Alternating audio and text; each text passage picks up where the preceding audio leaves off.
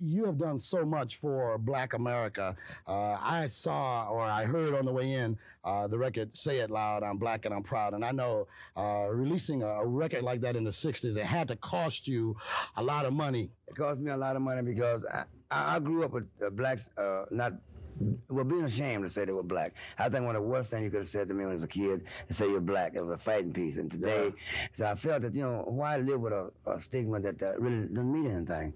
So say it loud, I'm black and I'm proud is something I had to do. And I'm glad I did. We thank you for doing that one. No, we thank God.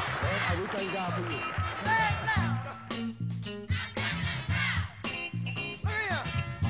Welcome to the Black Jackson Estate Podcast. We are the EST of Michael Jackson Podcast, the realest, the blackest, and the baddest, and that is respectfully submitted. Welcome to a new season of the show. This is season 5, and we're super excited to get things started off in Black History Month. Maybe our favorite month, maybe not our favorite, but definitely in the top 3.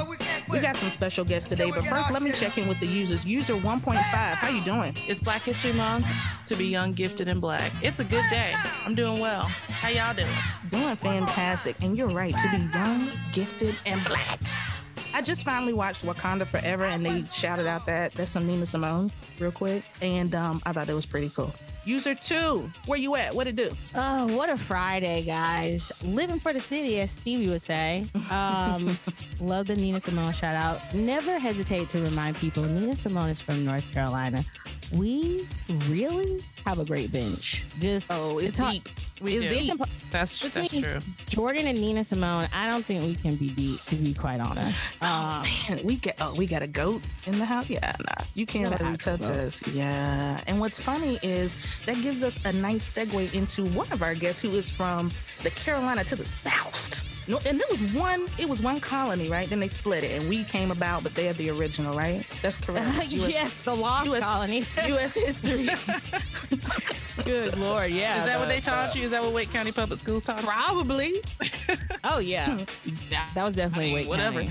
Here we are with none other. You guys know, first of all, you guys are terrible. I'm like, guess who it is? And of course, somebody guessed it. Dr. Greene, a big member of the MJ fam and Jan fam. Are you there?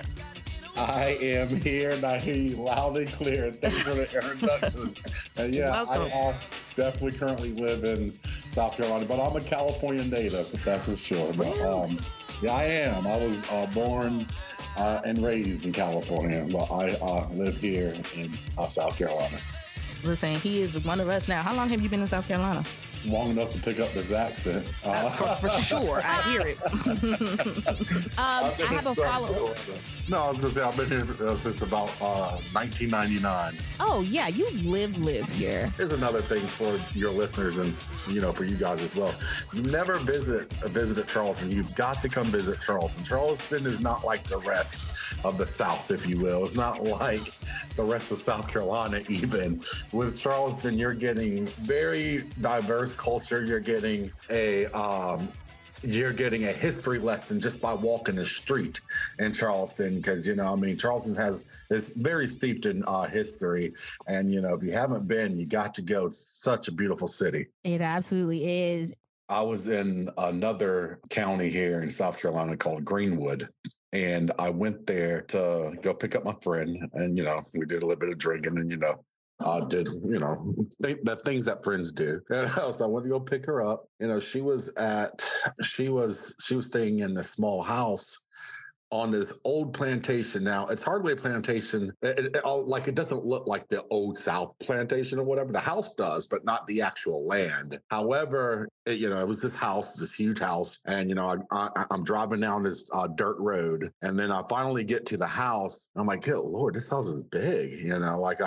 By big, it was probably about 6,000 square feet, maybe 6,500 square feet, So I'm driving down this road, and then I see this house. Okay, so I'll pick her up. And then in order to turn around, you had to drive down a bit and turn around. And as I was turning around, I saw a couple of old rotten wooden buildings.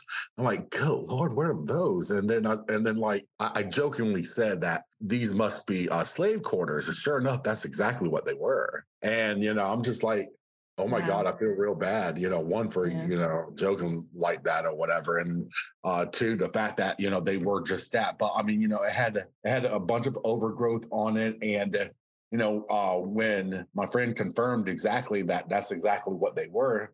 And I'm like, how can you even live on this property or whatever? But, I mean, for some people, they don't have the options that you and I have or whatever. And, they do the best that they can and, so on and so forth. Now, the family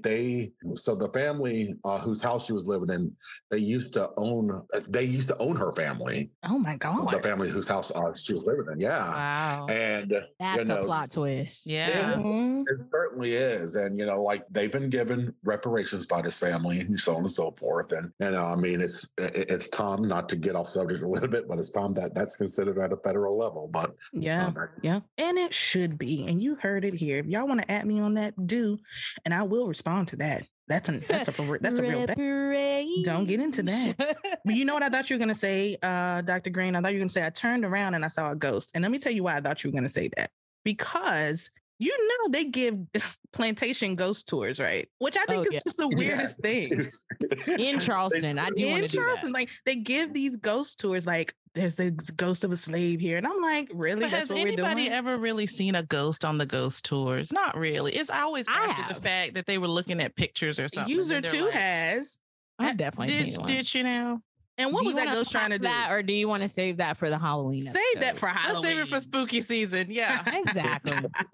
But Dr. Greene, have a story about a ghost or what have you. So, so there's another old town in South Carolina. It's called Abbeville. Abbeville has a lot of historic homes and so on and so forth. Now, Abbeville also has active Ku Klux Klan members as well. But, when you visit the South, Abbeville is one of those old Southern towns, right? There was a friend of mine. She was sitting in a car, and she was waiting on her friend because her friend, what she does or whatever is that, she would cater to certain events and so on and so forth, a food caterer. And, she was there picking up her friend. My friend was there picking up her friend. While doing so, on the third floor window, she said that she kept seeing this image. Now, those old masquerade masks that you hold with your hand or whatever, that you just put to your face or whatever. She said that,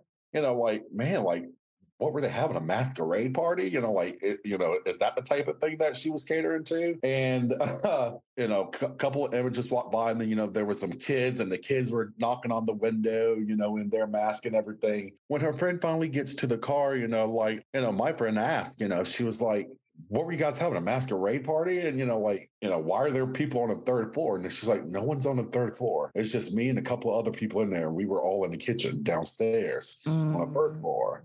And when she told me that, I slightly believed it or whatever. So because it's just one of those towns and one of those houses. So yeah, you know what? We've got some stories too. We'll have to tell you those another time, but I believe it. And that's when I would that believe. Sounds that's like the plot to Ghosts. Yeah, that it's sounds my like exit, the plot to the short film Ghosts, literally. But I'm gonna let y'all.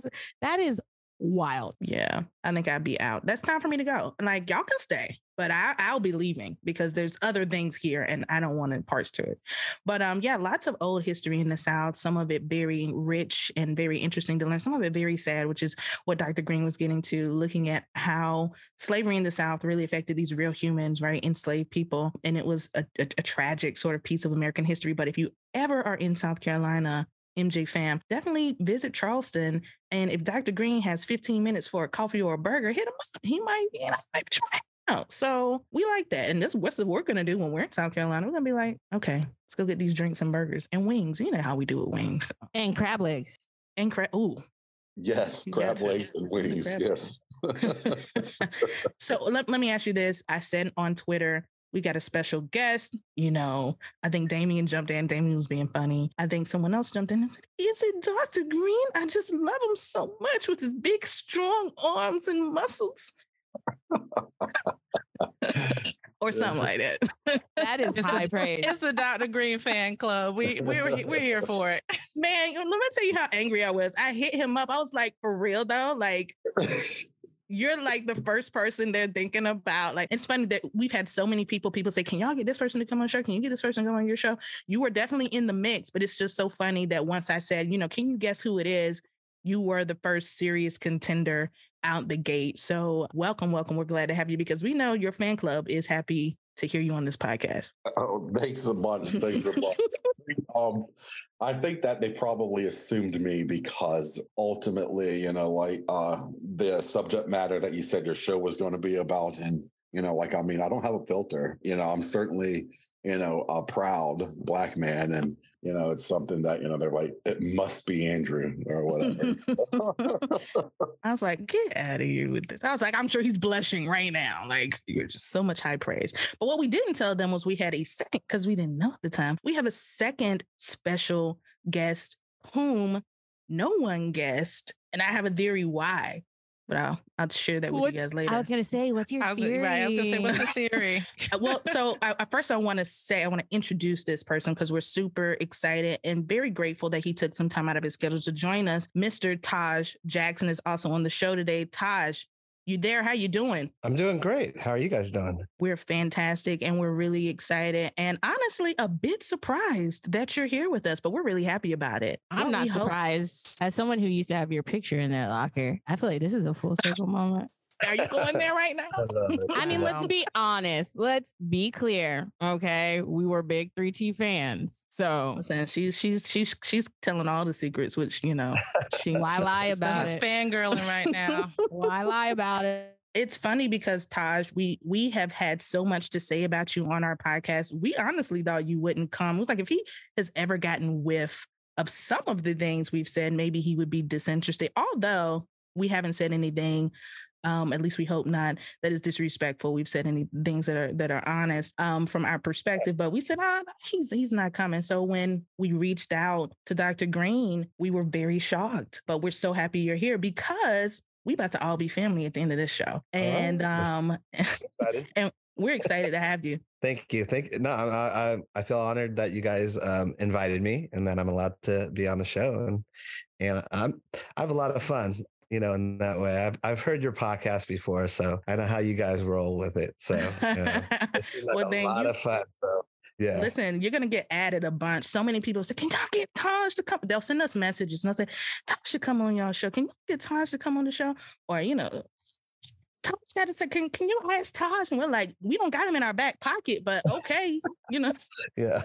We'll try. So we appreciate you. And I know the Michael Jackson fan community who listens to this podcast also will appreciate you being on the show. So we're excited. Let's get things started. Today's episode, Black History Month Spotlight, is all about Michael Jackson's dance teachers and influences. And we're excited to get into that because there's some names up here on our list that everybody knows about. There are others that we hope you'll learn something new about and have a different appreciation for. So let's get into it. We're going to start off our show since we have some special guests today, as we always do when we have special guests, except for, I think, Steve Knopper. We didn't do the trivia with him. We didn't have time. We're going to do some Michael Jackson trivia / Black History Month trivia. It's going to be a lot of fun. This is kind of like, what's that show that used to come on back in the day where you can phone a friend, you can ask for some help. The weakest link, you can ask the who wants audience. to be a millionaire? Oh, yeah, that's it. To be a millionaire, you have the lifeline. Yeah. This is our version, the Black Jackson Estate version of Who Wants to Be a Millionaire.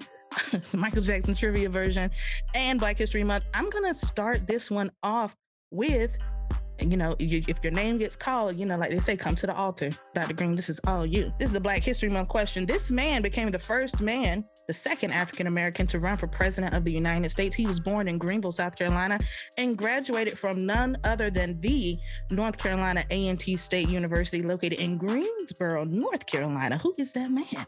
Let's see. That is the second African-American to run for president. Uh-huh. That is Jesse Jackson. Oh, Jesse Jackson is the correct answer. He ran for president in 1984. I believe his campaign slogan was "Keep Hope Alive." That's right. It sure was. Keep hope alive. Bonus points if anyone knows who the first African-American to run for president of the United States was. Shirley Chisholm. Miss Shirley Chisholm. That is unbossed. Yeah. She is unbought. And I read that book. It changed my life. Wasn't it Frederick Douglass? Did he run? Oh, he might have run in like not the Fusion Party. That was the Klan. Maybe the old brand of the Republican Party. I'm literally in the middle of a Civil War Reconstruction podcast, and Dr. Greene asked me this. This is too much pressure. We're gonna give Freddie an asterisk. He might have been the first, but we're gonna give in modern times Shirley Chisholm, who a lot of politicians have given so much credit to, the now minority speaker, right? He gave a shout out because he's from the same district, right? Is he representing the same district she represented? What's his name? What's his name? Kareem? What's his name? Wait, what'd you just? Oh, are you talking about Hakeem Jeffries? That's him. Yeah. Oh, you're talking about Hakeem. I was like, Hakeem. Kareem. Kareem. Congressman Hakeem Jeffries. Oh, the light-skinned man with a bald head. Oh, wow.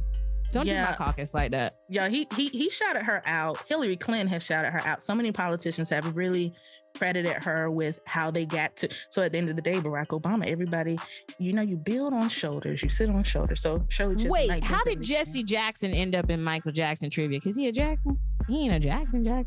Oh, because he was consulting with Michael. Oh, yeah, he was. He's a family consultant. He was like in the mix. Definitely was. Next question. This one's gonna go to Taj because it's kind of hard, and so I feel like Taj should have it because it's a Michael question. Oh, Michael Jackson got sued many times in his life. Sometimes he got sued and he didn't even know what in the world was going on. Like, I don't even know these people. Because he had a lot of money. So everybody's trying to get a bite at the apple, right? So in 1985, he actually got sued. And there was a guy who said he stole my song. The Girl Is Mine is actually my song. Michael Jackson actually went and took the witness stand. Y'all can believe it. And so this was a spectacle. Everybody at this point just want to see the guy. 1985, he's at the height. Michael Jackson, during his testimony, said that The Girl Is Mine, that song, he said, I wrote it. Like Tina Turner said, she said, I wrote it. He said, I wrote it. Okay. And it shares the same chords as other songs I've written. Name one of the songs he quoted in his testimony that shares the same chords as The Girl Is Mine. Dang. I don't know off the top of my head. I can probably think of the chords and think of a song. Throw one out there, Taj, because listen, I wouldn't have got this if I didn't just find it somewhere. Like, what kind of it's an education question. It's an education question. And let's be clear, Taj, this happens regularly when we do MJ trivia. Oh, don't worry. I don't mind not getting Michael Jackson trivia right in that way. That's okay. You guys all know way more than I do when it comes to that. Guess a song. Just guess one. I have no clue. I know the chords of Girl Is Mine. I'm trying to think of a song. So obviously, is it a Jackson song? Yeah, Girl Is Mine definitely has those chords of something that would. You know what he said? I'm gonna let you phone a friend. Me, I'm the friend. He said that's what you get for being polite. Ooh. Mm-hmm. Oh, why can't I be? And thank you for life. I thought that was really interesting because I tried to hear those chords in. That's what you get for being polite. Is definitely. Yeah. I hear it now. Gee whiz, where did you go find the deposition? I mean, really, this is like from 85. The level of research she had to do.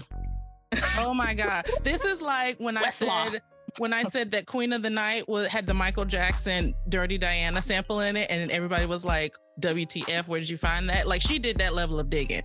Yeah, I thought that was just cool though. Like, first of all, they tried to pin him down on, so you can't read music. He was like, no, okay, I hear it in my head.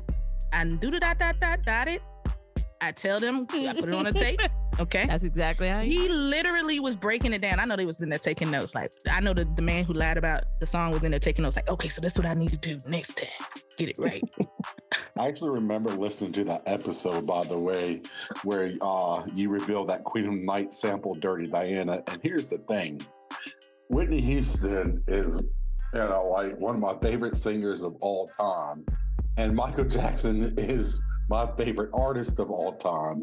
And I never put two and two together. I never knew that. And the trivia from that episode blew my mind, just like this trivia here, because that question you asked Taj, I had no clue. I'm like, If he gets it, then okay, more power to him. Yeah, at least we asked the musician to figure it out. Good Lord. Well, the funny fact about that is my dad wrote That's What You Get for Being Polite with Michael, even though all 5 brothers were credited. So I should have got that answer right. Listen, let's go Papa Tito T. time. Let's go Tito time. Let's go. Yeah, back then they didn't separate who wrote what. In certain albums, they didn't separate it. So just by default, it would say the Jacksons, or would just name all of them. But there are certain songs like Destiny that my dad wrote with Michael solely, but never got credited. And that's why that guitar solo is so long. Thanks, Taj. Exactly. Thanks so much. That's why you can kind of tell with certain songs because they have something in it, in that way that just, that is memorable. We always knew Tito was the one. We knew Tito was the one. When he came out when he did Big Leg Woman on that last album, that's Honey. Yes. Oh yeah, we talked about that one, Berg. Yes. Hopper. You can tell your dad he is welcome to come up. Berg, he don't remember meeting us. We ran up on him anyway at a show. But anyway, that's another story. Tell him he can come on. We'll refresh his memory. We got the pictures. We got the pictures.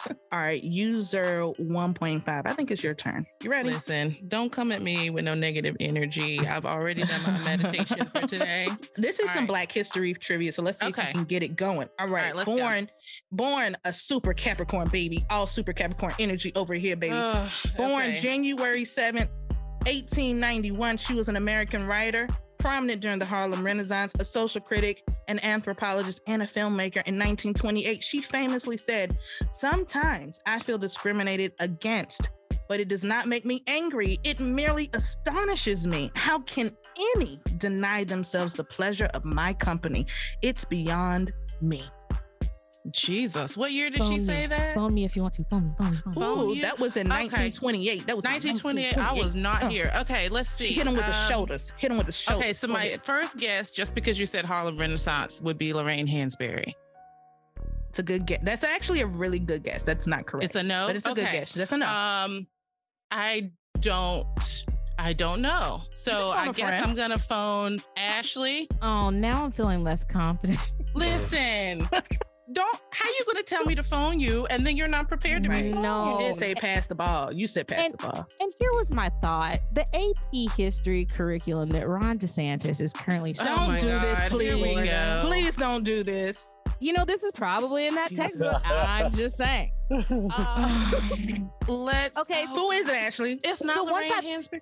Okay. I have a guess, but now I'm like, how does this connect? Like, I feel like that's a Joseph. I feel like Josephine Baker would have said that. It doesn't connect to Michael. It's just Black history. It doesn't. It's just Black trivia. Okay. No, he wasn't there in 28. He wasn't in there in 28. No, that's. But I'm just saying, like, okay. Anyway, is it Eartha Kitt? Eartha Kitt? I'm way off. Ashley, I'm not phoning you ever again. Just know I will never call you again. You are off my list. I feel like that's a joke. Like, that's giving me Josephine Baker energy when she, went to France and was like, "F y'all, and y'all can keep my passport." She did say that. Yeah, but I don't know. Who was it? That's a good question. Santa baby. But I was gonna say that's Eartha. I feel like I'm gonna play Eartha Kitt in the background for that. So was I right or wrong? You were definitely wrong. That is the incomparable. You all know her, Miss Zora Neale. Oh my gosh! Duh. Their eyes were watching God, Zora Neale Hurston. Oh, that's one of my favorite books too. Okay, well, yeah, I'm sorry, Miss Zora. I didn't know. Way off. Yep, that was published in her 1928 essay called "How It Feels to Be Colored Me" in the journal The World Tomorrow. She had a lot of swag. That quote is just oof. How can you deny yourself? I'm just thankful you can't take my black card regardless, because these are kind of hard. Good. Oh, that one was kind of easy. Okay, this one is for Dr. Greene. We got 3 more questions, guys. All right, you ready? Yep. All right. LeBron James recently became the NBA's all-time leading scorer. What NBA player's record did he break to achieve this? Okay. For all time, he broke Kareem's record. It was Kareem's. That is correct. Kareem Abdul-Jabbar. How tall is that dude? He's like over 7 feet, ain't he? Mm-hmm. I thought that record was an unbeatable record, to be honest with you. But when James kept getting closer and closer and closer to that record, I'm like, yeah, he's still playing. He's going to pass it. So But yeah, I was surprised. You know what's funny? So a bunch of people were like, okay, put it in perspective. And they're right. But I think LeBron just deserves his props. They were like, okay, well, when Kareem was playing, they didn't have the 3-point line. LeBron has over 2,000 threes in his career. Obviously, that's going to get you quicker to the number than if not. And then they started bringing up all these other little nuances about the game that have changed. And so they were like, and I was like, okay, agree and respect. But for this era and for what LeBron's doing, that's pretty crazy. But yeah, he is. Did Kareem play in a pandemic? I mean, come on. If he played in American racism in the 60s. I mean, you know. Yeah, different environment. Yeah, different environment. I'm just talking about environmental features. Because Kareem started in the American Basketball Association, right? That's where the black players were before the NBA integrated. Anyway, that's a whole nother story. Yeah, come on. Now you're testing for real. Whole nother story. Okay, good job. All right, Taj, we got another Michael Jackson trivia question for you. Here we go. Okay. All right, here we go. I got faith. Y'all got faith? Keep the faith. I don't have. Go ahead. Keep hope alive. We're going to channel Jesse. Okay. Taj said he don't have faith. He's got this one, y'all. Y'all just need to pray. All right. This song was written by Michael Jackson and Randy Jackson. It's the first track on the Jackson's Triumph album. It reached number 12 on the Billboard Hot 100 and number 2 on the Black charts. What song is that, released in September of 1980? Dang. They wrote a lot of songs together. I don't know my album track list. I would assume. There's another one. Please get this right, because I feel like you're in the video. Please get this right. I know I'm in the video, but that's not. But the problem is there's another history part about that aspect of it. Are you? If you're talking about "Can You Feel It"? No, wait, hold on. Triumph. Yeah, "Can You Feel It"? You're right. Triumph number 1 is "Can You Feel It." Because I was thinking, but "Shake Your Body" is not. I don't even know what albums are what in that way. What album "Shake Your Body" on? "Shake Your Body" is on. That's the same album. Is right? that on? Is it on? It's on Destiny. It's on Destiny. Oh, it's on Destiny. Yeah. Dang. Okay. It's on Destiny. It's on Destiny. It's on Destiny. Yeah.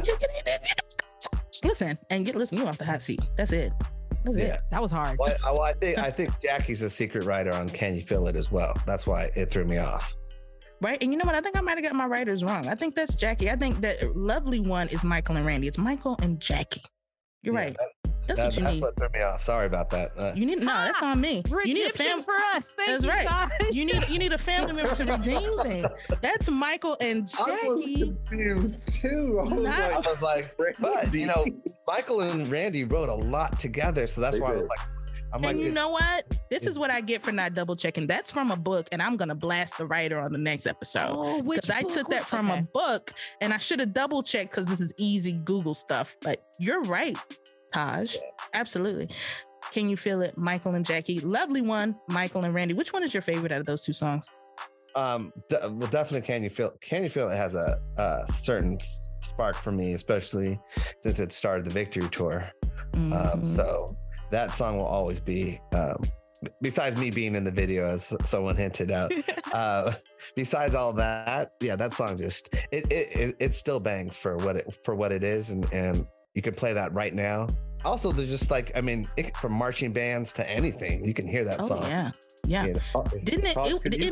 It made an appearance in Drumline, if I'm not tripping. Wasn't that? Yeah, I think it did. Absolutely did. That's what I'm saying. It's universal in that way. Yeah, Kirk Franklin did the video too, right? Mm-hmm, he did. Kirk's remixed or whatever he did to. Yeah, that took us to church. Remix. Oh yeah. Listen, it's worth the listen. Every HBCU in the country can play that song at the drop of a dime. And did they add that? What was it? The remix version, that recent one. I mean, I didn't hear it. I've only heard it once, but it had Martin Luther King and Obama in it. Their speeches. That's the Kirk Franklin one, because it was like all of those people on one. That is that's the Kirk Franklin one. Okay, I didn't know that. That's what it was labeled. Yeah. Todd, can you tell us what the Victory Tour meant to you? Because I always hear you reference the Victory Tour. Was that just a real fun time for you? I was finally old enough to actually realize the impact. When the Triumph Tour, the 79-80 tour, I was still a little kid, but I would see everyone screaming from my dad and uncles. There was, they broke a record at the LA Forum. And so there was all these celebrities there. Magic was there pretty much every day.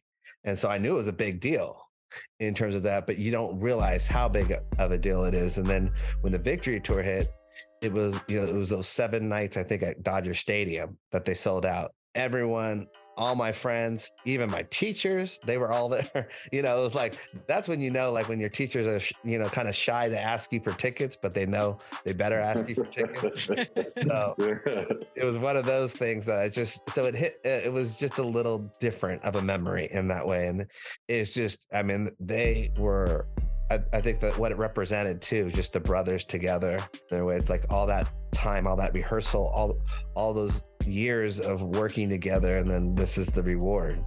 You better get an A, Taj. You better get an A. Right. If I hook you up with and tickets everything to like the show of the year, and I'm a child, and I scored this for you, teacher lady, ma'am. I was getting, I don't want to say, I was getting good grades anyway, so probably it wasn't going to help me in that way. I didn't really. Well, tell her put an extra plus on it. I was going to say that's what I should have negotiated for. But one of those scratch and sniff stickers. You should ask for like extra lunchtime or something. Like, let me get lunch in the teacher's lounge, okay? If I was older, I probably would have realized that's what I probably could have done. But I was just, I think I was like 11 or 12 during the Victory Tour. That's crazy you say Magic Johnson, because he talks about your family so often, even to this day. Like, he really loves you guys. Like, and he remembers so fondly the times where he spent a lot of times with your uncles and with your father. He speaks about it a lot on social media. Anytime he's on like a podcast, or sometimes he just randomly starts talking about it. So that's kind of cool that he has so much love for you guys even to this day. Yeah, he's a staple of my life in terms of just, he was there at every show and just around the family a lot and hung around Havenhurst a lot. So he was more than just someone that we watched on TV. Like, he actually would come by and hang out at the house and stuff like that. And, there's certain celebrities that even they were so close to the family that they even knew the nephews and nieces, and he was one of them. So when I would see him separately, he would come and say hi and all that stuff. So it was always something special. Magic's always been something special. That's really cool. Thank you for sharing that, Taj. We got one more question. We're going to kick it to user 2 and user 1.5. Y'all can answer this jointly. Y'all can put your I don't want to be on with her. This is it. I don't want to be on with her at all. This is it. Yes, this is the it. Final curtain call for MJ Trivia. Ashley, redeem yourself. Redeem yourself. This is a Michael Jackson question, okay? And it is not about the music, so just you've been warned. Oh, God. But I need you to put on your water snob hats to think about the answer to this. So Michael Bush. I don't know what that means. Water. Okay. Oh, okay. Go ahead. So in Michael Bush's book, The King of Style, Dressing Michael Jackson, he said Michael Jackson drank water by the gallon, which, dear listeners, is an important thing to do. It is. Right. Take a gallon a day, baby. It's going to clear up your skin. It's going to help make you regular if you're having problems with regularity. It's going to flush your top. It's going to flush you, baby. Yeah. A gallon a day will flush you. I don't care what you got in your system. I don't know what you do. I don't care what you eat. I don't care how many McDoubles you order. It's going to flush it. Okay. You hope. I hope. Because we also don't know what's in them patties. Okay. So he said in his book, Michael drank water by the gallon. Before Michael arrived at a hotel, accommodations would have to be made with the staff to ensure he had 5 to 10 cases of this brand of luxury water. That's it. Is it Evian? Okay. That's the answer. Yeah. That is the only Michael Jackson. That's really the only acceptable answer. No, what I was going to say, that's the only thing from Michael Jackson's lifestyle that I can afford to maintain. The Evian. That's literally it.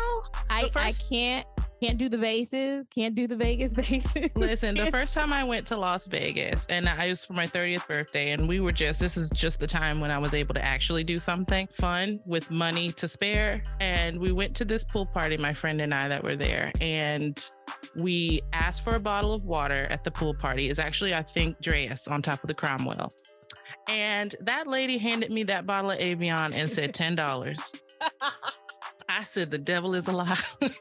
Oh, completely. Yeah, they upcharge the Evian. You know, listen, that's on brand. That sounds about right. It was the best water I ever drank. And I don't know if it was because it was $10, it was hot, or what. Evian, final answer. I have redeemed myself. Thank you. Final answer. You have been redeemed. You have been redeemed. And let me say this, y'all. If you can't afford Evian water, you can get Aquafina. You can get Sam's Choice. You can get whatever. You can get the tap. Now, you need to check your city to make sure the tap is okay. But the facts, the material facts of this is that you need to drink some water. A lot of it.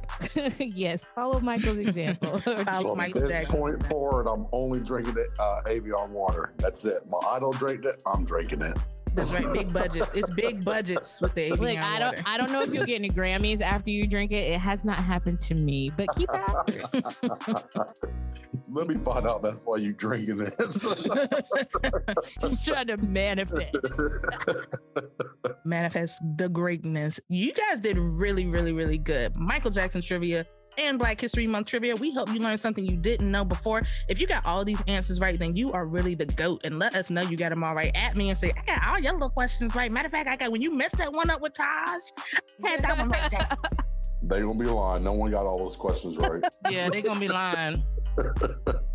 If you think you got them all right, okay. But lots of fun. You guys, if you learned something new, let us know what you learned new. We love to hear about it. We love being a podcast that you can say, hey, I learned something I didn't know before. We're not perfect. We don't always get it right. So if we got corrections and amplifications, we pronounce all the European names wrong. So if you got something we do that we didn't do quite right, let us know. Drop us a note and we'll be sure to correct it on the next episode. We are moving hot and heavy. You guys know that music. That means it's time to talk about some Michael Jackson news, which, guys, we have not had a podcast since 2022 that has been out for the public. Now, if you subscribe to our Patreon, you have heard some things from us since then. And if you don't subscribe, you should subscribe. But if you're not there yet, you haven't heard from us since 2022. So much Michael Jackson news has happened since then. First and foremost, we want to give a big happy birthday shout out to a member of the Michael Jackson fan community. She's also a member of the BTS community. What they call them? Army. The Army. Okay. At Jen V Defiantly You. She said on Twitter, I hope you ladies are well. Wish you had episode 1 ready for February 8th, my birthday. No worries. I can wait, and you will. It'll be a belated birthday gift to me. And you will. And because it's already the 10th. So there we go. She said this will be a belated birthday gift to me. And you're absolutely right. This is your birthday gift. We hope you had a happy birthday. Like, the year is going. We've all celebrated a couple of birthdays on this podcast. So we hope you had a good birthday on February the 8th. Shout out to you. And we hope you enjoyed this episode. And we hope you keep listening.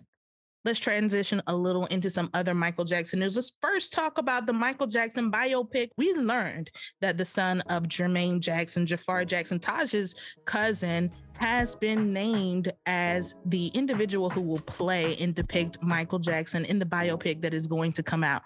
Whoa, the internet melted in the Michael community and the greater community, honestly, because I saw it on all the gossip sites and everything. Like, look at him. He looks like Michael. He looks just like him. And yep, that's who they should get. It was just going crazy. Big news across the community. Sound off, guys. Tell me what you think about it. Perfect casting. First set of words there. Perfect casting. I think everyone was concerned, who the hell is going to play Michael? And the fact that not only did they pick, the most perfect person, it's a Jackson himself. And it's just something that I believe, could not have been better. And we all know the casting director, by the way. Don't you guys know the casting director? Shoot that name for us. Who is it? Oh gosh, what's her name? She's the same casting director. She did Baby Boy. I know we've all watched Baby Boy. Okay. She's the same casting director that did that made-for-TV Lifetime movie. But keep in mind that came with a made-for-TV budget as well. That's why they chose who they chose there. Wait, the one with Flex in it? No, the one with the MJ impersonator. Oh God, yeah. That one was even worse than Flex. Yeah, no, that one was. And Flex was terrible. My bad. No disrespect. Flex tried. We love Flex. Flex, you can come on the show too, Flex. I think the Flex movie was what, straight to DVD or something like that, or was it made for straight TV? to trash? That's what that was. That was straight to trash. If somebody dressed that up, they should not have. Everybody watched that and went, "What in the?" And I love, and Flex loves Michael. I think that's the part that kind of threw everybody. We're like, we love, and he's doing his best. We're like, oh Lord, no, oh no. Yeah.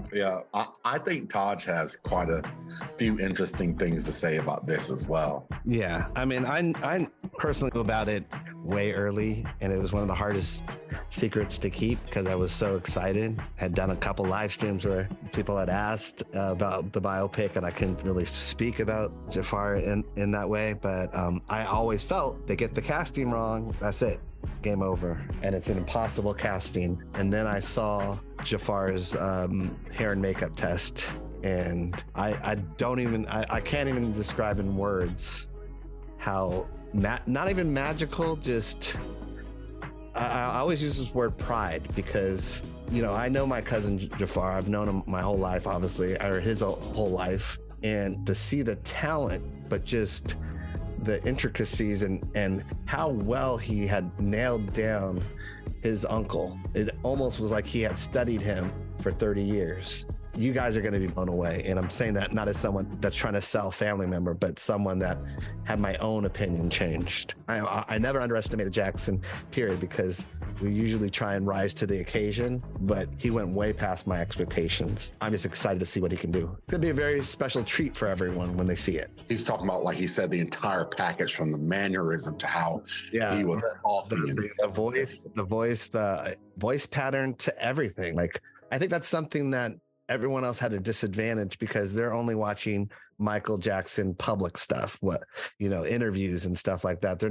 They never got to hang out with him like Jafar did as a nephew in that way, where he got to see Michael just normally in terms of just relaxed and still talking all that stuff. So it really is a treat. You're right, Dr. Greene. It's not about, he looked great. It's about he embodied Michael. And that's because I don't care, how they looked. I mean, yeah, that's one of the most important parts. But if they didn't get the mannerism, if they didn't get the voice correct, and if they didn't get the kind of cadence and all of that, then it wouldn't have mattered anyway. It's spot on casting. It's brilliance. And I commend Graham King for going with that aspect of it, because he's the producer that was like, that made that happen in that way, and had the confidence to pick a family member, knowing that there could be scrutiny from that. Yeah, that had to be hard because, and I'm glad you hit on that, Taj, because a lot of the commentary that we saw online, and I understood it's the same way with you. You say, at first you were like, but then, you became a believer, especially once you saw some things that, of course, people have not seen yet. But a lot of the commentary online has been, okay, he has no proven track record. He has no this, he has no that. Is this over his head, essentially? And did they cast him wrong? So it's nice for you to kind of give some additional context, because that's a big concern.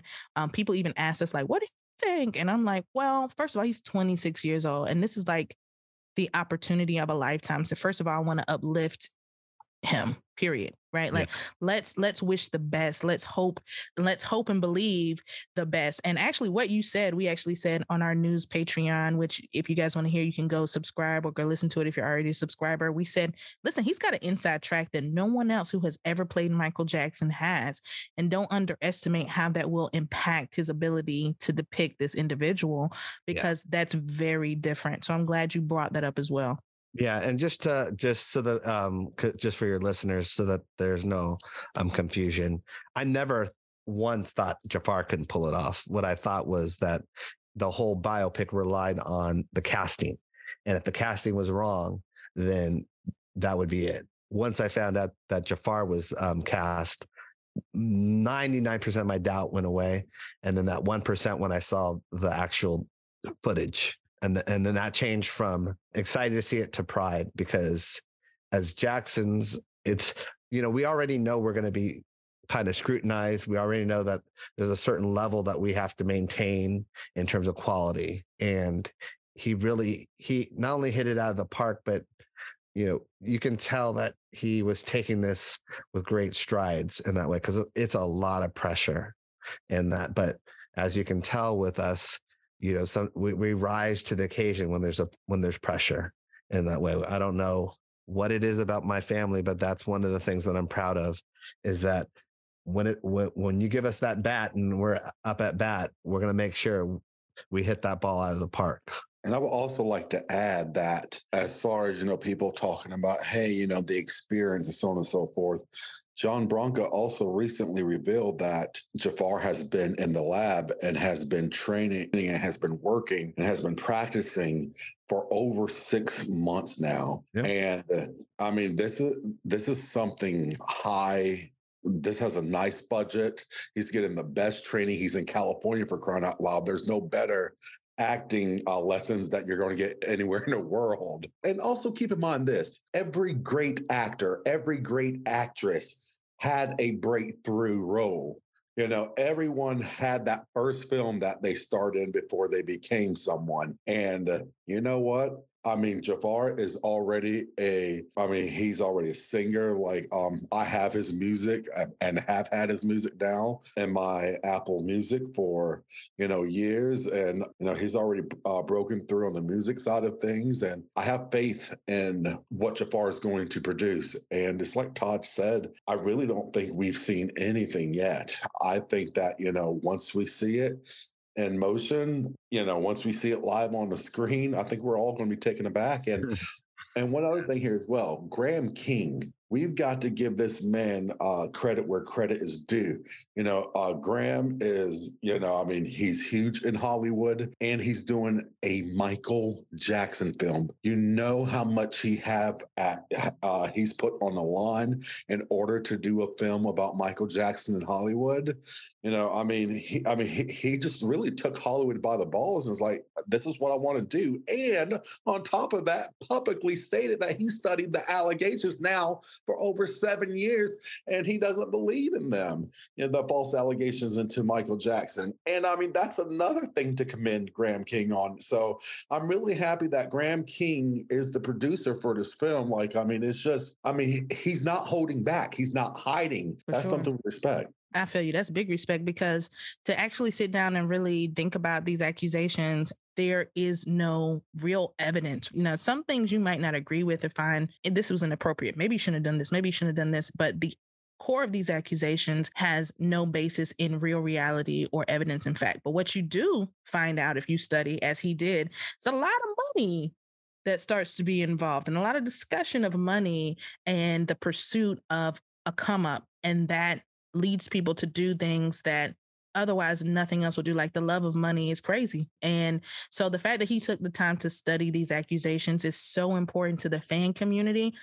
I'm hoping that the greater community can appreciate that, because of course we've already had Dan Reed make comments, and we've had other people make comments that, oh, the estate's behind this. They're, putting this together. It's not going to be an unvarnished look. Even Karen Faye has said, to the extent like, well, John Branca, is he going to talk about, his true role and Sony's role? Are these things going to be broadcast? And I think some of the pushback from fans was, well, there's not enough time to go into every nuance. This is a more of a summary aspect versus a very detailed thing. So it'll be interesting to see how it unfolds and then how it is received, because I don't care about it being the biggest biopic ever. I care about it being a true reflection of this man and his music and his art. I think if that happens, we'll all be happy, because, that helps to set that record straight. And that's a great way of saying that. And I think that's why I feel so good about Jafar being there. He's not there just as an actor. He's there as a family member. He wants to make Michael proud. He wants to encompass his uncle. I've always said my uncle was definitely not perfect, but he was probably one of the most giving, loving human beings I've ever met and ever will meet. What the media has portrayed of him is the exact opposite of who he is. As long as that's captured on screen of humanizing Michael, but also letting the world see what they miss and what they had at one point and kind of neglected, that will be very powerful. Yeah, I totally agree with you, Taj. And, I tell people all the time, like, oh, I do a Michael Jackson podcast and then insert punchline. You know what I mean? And it's like, okay, now I got to fight. But now you gotta get it up. like, dang, Watch I your wasn't mouth. reaching to my bag this far, but now I got to do it. But, it's almost like with Janet's documentary that she did for Lifetime, it reintroduced a lot of people to Jan and the powerhouse that she actually is. And I think, and I'm hoping that this biopic does the same thing for Michael Jackson, because, I think everybody here wants the world to see what we see about Michael, which is that he was a humanitarian. He was a loving family member. He wasn't perfect, but none of us are, but he did his best and he tried his best. Taj, I have a question for you. This is just from Big Cousin standpoint for you. Like, have you talked to Jafar? How was he when he found out he got the role? Obviously he knew a long time before we did. How'd that go? I obviously talked to him. I'm Big Cousin, as you said. I chatted with him. He came over one day. We had a whole almost day worth of talking about Michael and sharing stories. And I want to set him up to succeed as well. I gave him certain things that I had on my uncle in terms of personal things for me that he might not have had, just so that in character, or if he has to use those things just to get closer to Michael or understand the essence of it, that might help too. I don't know his acting process, so I'm just going off of a whim. I definitely can tell you that the whole family is proud of him. When we saw that tape, a lot of us were crying, me included. Aww. And so I think he knows how important it is. I'm more worried not about his performance. I'm worried about the aftermath, because it's going to skyrocket him. There's certain things that the media, when it comes to Jacksons, they just can't handle a Jackson having success. And so that is what I'm worried about. Luckily, Jafar's a great kid, so there's not going to be if they try and dig in his life, they're not going to come up with anything. The scrutiny of it, I think that's because he is such a good kid. And the talent now is there. So I'm just really excited. I'm really excited for everything. And I've told him as well, anything I can do, but he's already got it. He's already got it in that way. I think we're all so excited for him. And Taj, just tell him the fans are excited and send our love. And when I heard about it, I thought about how great this is going to be, but also I hope he has the chance to protect his mental health, because that's going to be that's what I'm worried about. That's where I think us as a family unit, we let him know we got you, because it's not just him that's going to be going through this. We're a family, and he's going to shine, and we're going to make sure that he's protected. I love how, fam bam is the thing. Do y'all have a cousins group chat, like text message group? Because we all got one. Like, do y'all got a cousin? We do, yeah. Okay, I'm just making sure. Yeah, that's where you get to talk about all your aunties and uncles and be like, I don't know what is going on. Yeah, we have a cousin one. Yeah, that's the side. You gotta have this. You gotta have this. You got the main chat, right? You got the main chat, and they be talking about nothing, everything, right? Everything. Taj know what we talking about. He laughing. I know. Yeah. He know. Black. I don't know why Black families do this. Stop putting us in these family group chats. Well, I think the best thing for the Jacksons is, I doubt very highly y'all are in the Facebook family group chats. Those are the ones that are worse than the ones on your phone. No. When they start going in the Facebook DMs, oh my God. That's because that's their domain now. Yeah. It's theirs. No, our family hasn't gotten into the Facebook thing yet. No, that is not for y'all. Definitely. They just got the regular group where you get an invite, and you're like, oh, you've been invited to this group. Why? Yeah, definitely. We've got 3 on the Blue family. And then they use the group to be like, happy birthday, so and so. Right. Oh, wait, it's not your birthday. Wait, that's tomorrow. Whose birthday is it? Oh my Lord. Jesus. Oh, by the way, guys, I got the casting director. Who is that? So the casting director, you can find her on Instagram at Casting with Kim. Her name is Kimberly Harden, and she's casted films such as One Night in Miami, Think Like a Man 1 and 2, Hustle and Flow, Cadillac Records, Baby Boy, and Friday, and a lot more. So, that's pretty steep. Yeah. Oh yeah, I'm with it. That's pretty you can find Chris Tucker. You're good with me, but that's pretty steep. Yeah, I'm not mad at that. Yeah, so and that's the thing too, right? Like, people act like this is not in the hands of professionals who are able to make decisions beyond simply nepotism or something like that. Their work is still being named behind this, so they're not going to throw that out the window just to say, oh, we cast Michael Jackson's nephew. Like, that's not going to happen. No, exactly.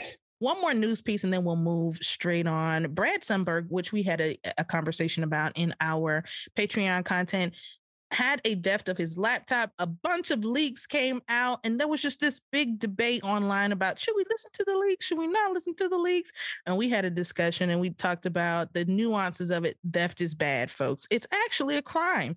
So we do not condone. Don't steal. We don't condone anyone stealing. He jumped out the window, which I wish there was footage of that. Y'all, I thought you were kidding when you said that. No, that was for real.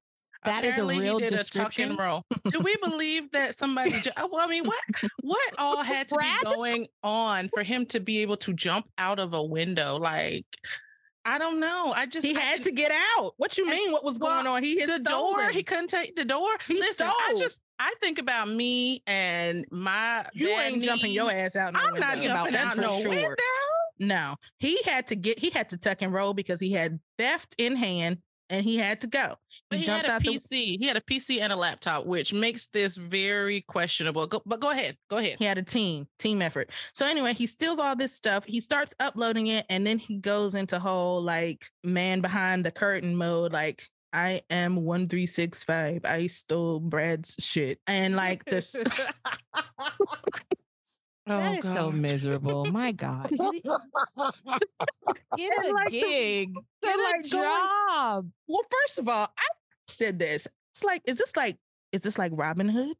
Is it like Robin Hood stealing from the rich? Brad has a lot of content and giving to the poor Michael fans who are in a desert. We did not need that. And we certainly didn't need him jumping out of a window. I want to hear Dr. Greene. I want to hear, and Taj too. I want to hear your thoughts. Of course, the theft is wrong. It's completely wrong. You should not steal, and you're gonna get slapped on your hands for stealing. Why are you stealing? Oh, no, you're gonna get prosecuted. Was that in America or was this abroad? It was in Brussels. It was in Europe. Oh God, Lord. Yeah. But what do you guys think? So a lot of fans was a big debate. Dr. Greene, let me start with you. A lot of fans were like, watch it. Some fans were like, I will never watch a clip of this. But from that, I watched it. From that, we saw Michael Jackson with a... Love how you just put that out there. We were. Oh, I definitely watched it. First of all, we're band geeks. We were in band. I love a good orchestra. I love a good symphony. Like, seeing that piece to childhood was beautiful to me. And seeing Michael sing it, I don't regret it. I'll watch it again if it's still up. If they haven't taken it down, I'm just being honest. What do you guys think about the theft? Because, and let's start with you, Dr. Greene, because it does not appear that this person had the intent to try to profit from it.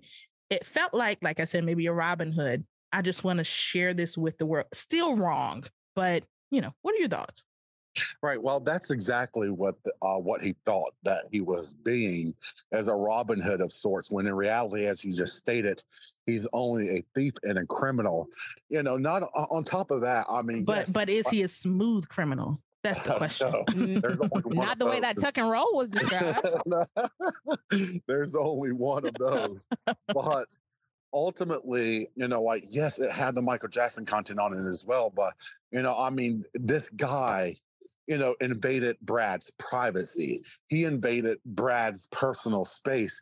And then afterwards, Brad is being threatened to have his seminars, broken into again. And I think that there was also some threats of violence. No, I don't think I know. There were also some threats of violence for his oh, that's new. I didn't know that. What you mean violence? What you gonna do? First of all, what are you saying? Non-violent fan community. What are you saying? What are you saying? What you mean violence? Threats of violence? What's that mean? Yeah, so there were a couple of people who was rooting on this thief, and they were like, "Yeah, you're doing the right thing." In fact, I'm I may very well just come in there and push Brad and stuff like that. Like, they went full on psychotic. There were some, and by some I mean very few. I mean these type of fans are by no means no representation of the fandom at whole. But there were a few fans who were like, yeah. And listen, like you, I watched that clip. What I got from watching that clip, I can't get from any other artist today or prior to Michael. Beautiful. And I mean, lovely. I mean, just beautiful. I mean, truly. Mm-hmm. I mean, and this is like 1990s footage, but I mean, just gorgeous. I mean, I don't regret it. Yeah. No, I watched it. it was uploaded, and after I watched it, I reported the video. So, I reported it. And, it's something that, I'm glad I got to see. Yes, I want the entire world to see. But I think the friend of the show, Damien, I think it was Damien. Oh, no, I don't think it was Damien. I think it was Jamin, actually, from MJ Cast. He put it the best way possible. He said, and I'm paraphrasing, I don't know his exact words, but yeah, the whole world should see this, but now with this leak or whatever, it's being introduced to the world with more so of a whimper than, the accolades that it deserved. And, it's something that had done appropriately, like in some type of film or documentary of sorts or whatever. This is the footage fans need.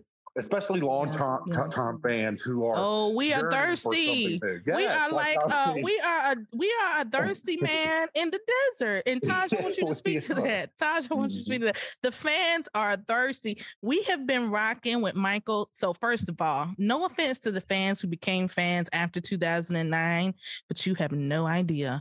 We have been and listen, we have no idea about the fans that have been rocking since 69, 70. So cool. But we are so parched and thirsty for Michael creative content. And then they sold us fake songs, which we really that was disrespectful.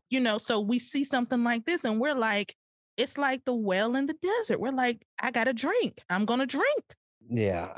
It's hard because definitely for me, I've seen so much footage. I've seen, I got to hang out with my uncle for thousands and thousands of hours. So I can't take the road of like, oh, well, I don't understand why people would want to see more, because even I want to see more, and I've seen a lot, and I still want to. Every time I see footage of my uncle, it brings me, I feel closer to him. I get the interest of it. I personally know Brad, and the hard thing is the invasion of privacy, as Dr. Greene said. It's like, having something stolen and then you don't even know what's on the computer and you have to change all your code. It's just, there's a lack of respect there. I think that's the hardest thing. The fact that Brad was already sharing the private stuff with people, whether it was a seminar or not a seminar, it's just, in general, I hope he continues.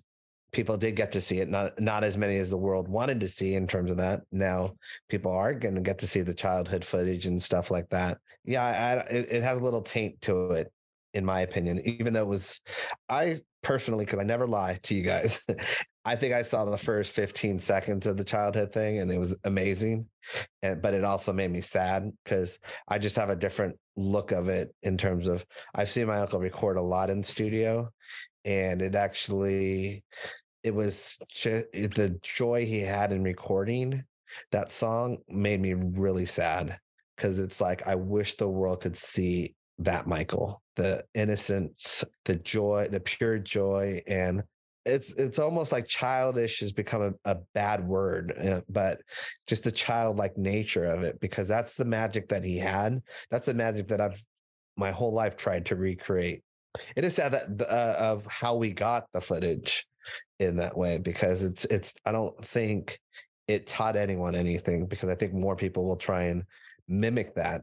I do know if I was the estate, I'd probably be clamping down on certain things like that now. I wouldn't want to open it up. We might have stopped Brad's seminar. I'm not saying we did, but just that action might have stopped his seminar. I'm hoping that it didn't. Right. I was thinking that, Taj, too. Like, on the backside, it's always, now what's the consequence going to be? And so a few people got to see that video, but that may stop everyone from being able to see other footage that might have been even better than what we saw with childhood. So stealing is bad, guys. Don't steal a laptop and jump out of a window in Brussels, because it is not a good thing. And what's wrong with you? Right. For real. Who raised you? Who raised you? Your mama is not happy about that. She's not. Don't steal like that, y'all. Because like y'all said, his personal things were also potentially on this laptop. You don't know that this was a dedicated work. And even if it was dedicated work, that's still his work. You guys need to stop stealing. It's not cute. And the police are coming. And also, just to let you guys know in general, I mean, I don't go a day without someone trying to hack into my Twitter or my Facebook or anything like that, or my phone. It's so, not only is it frustrating, but it's just like it adds a certain paranoia to you. And people wonder why I'm so tight-lipped about my project.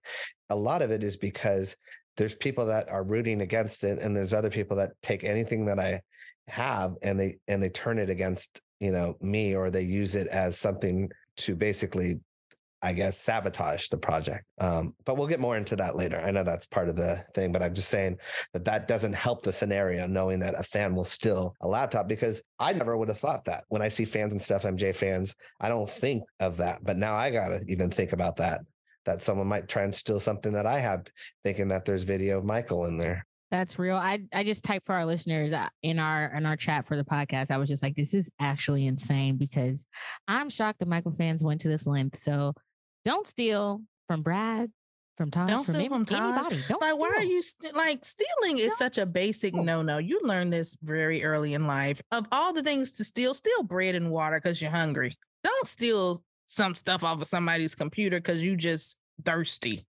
for content. How you gonna steal? That's not a thing. How are you going to be a thief and you're a fan of a philanthropist? Come on, guys. Think it through. That's not cool. That's not cool. And Taj, I hate to hear that, because I believe you 1,000%. Some fans are just from another galaxy, honestly. They need to come back to Earth. I'm just going to keep it real, because that's what we do on this podcast. They need to come back to Earth and get realistic.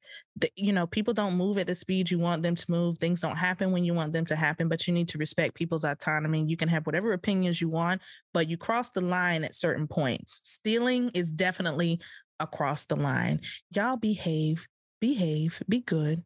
And if you know the person who stole the stuff and did returning it doesn't negate the crime, and most likely charges are coming. That's that. And Brad, we hope he continues to do his projects, because everyone we know who's talked about having attended his events says it's a wonderful, fantastic event, and they love it. They would go back again. And so we hope that he continues and he ingests all that positivity and continues to do his show in the U.S. and abroad. And we said the European fans was crazy.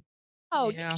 You guys always say that. We did. We definitely have mentioned out of time. It didn't happen in America. It didn't happen in America. Yeah, we just said, why are you guys asking Janet if Michael's baptized? We thought that was a little weird.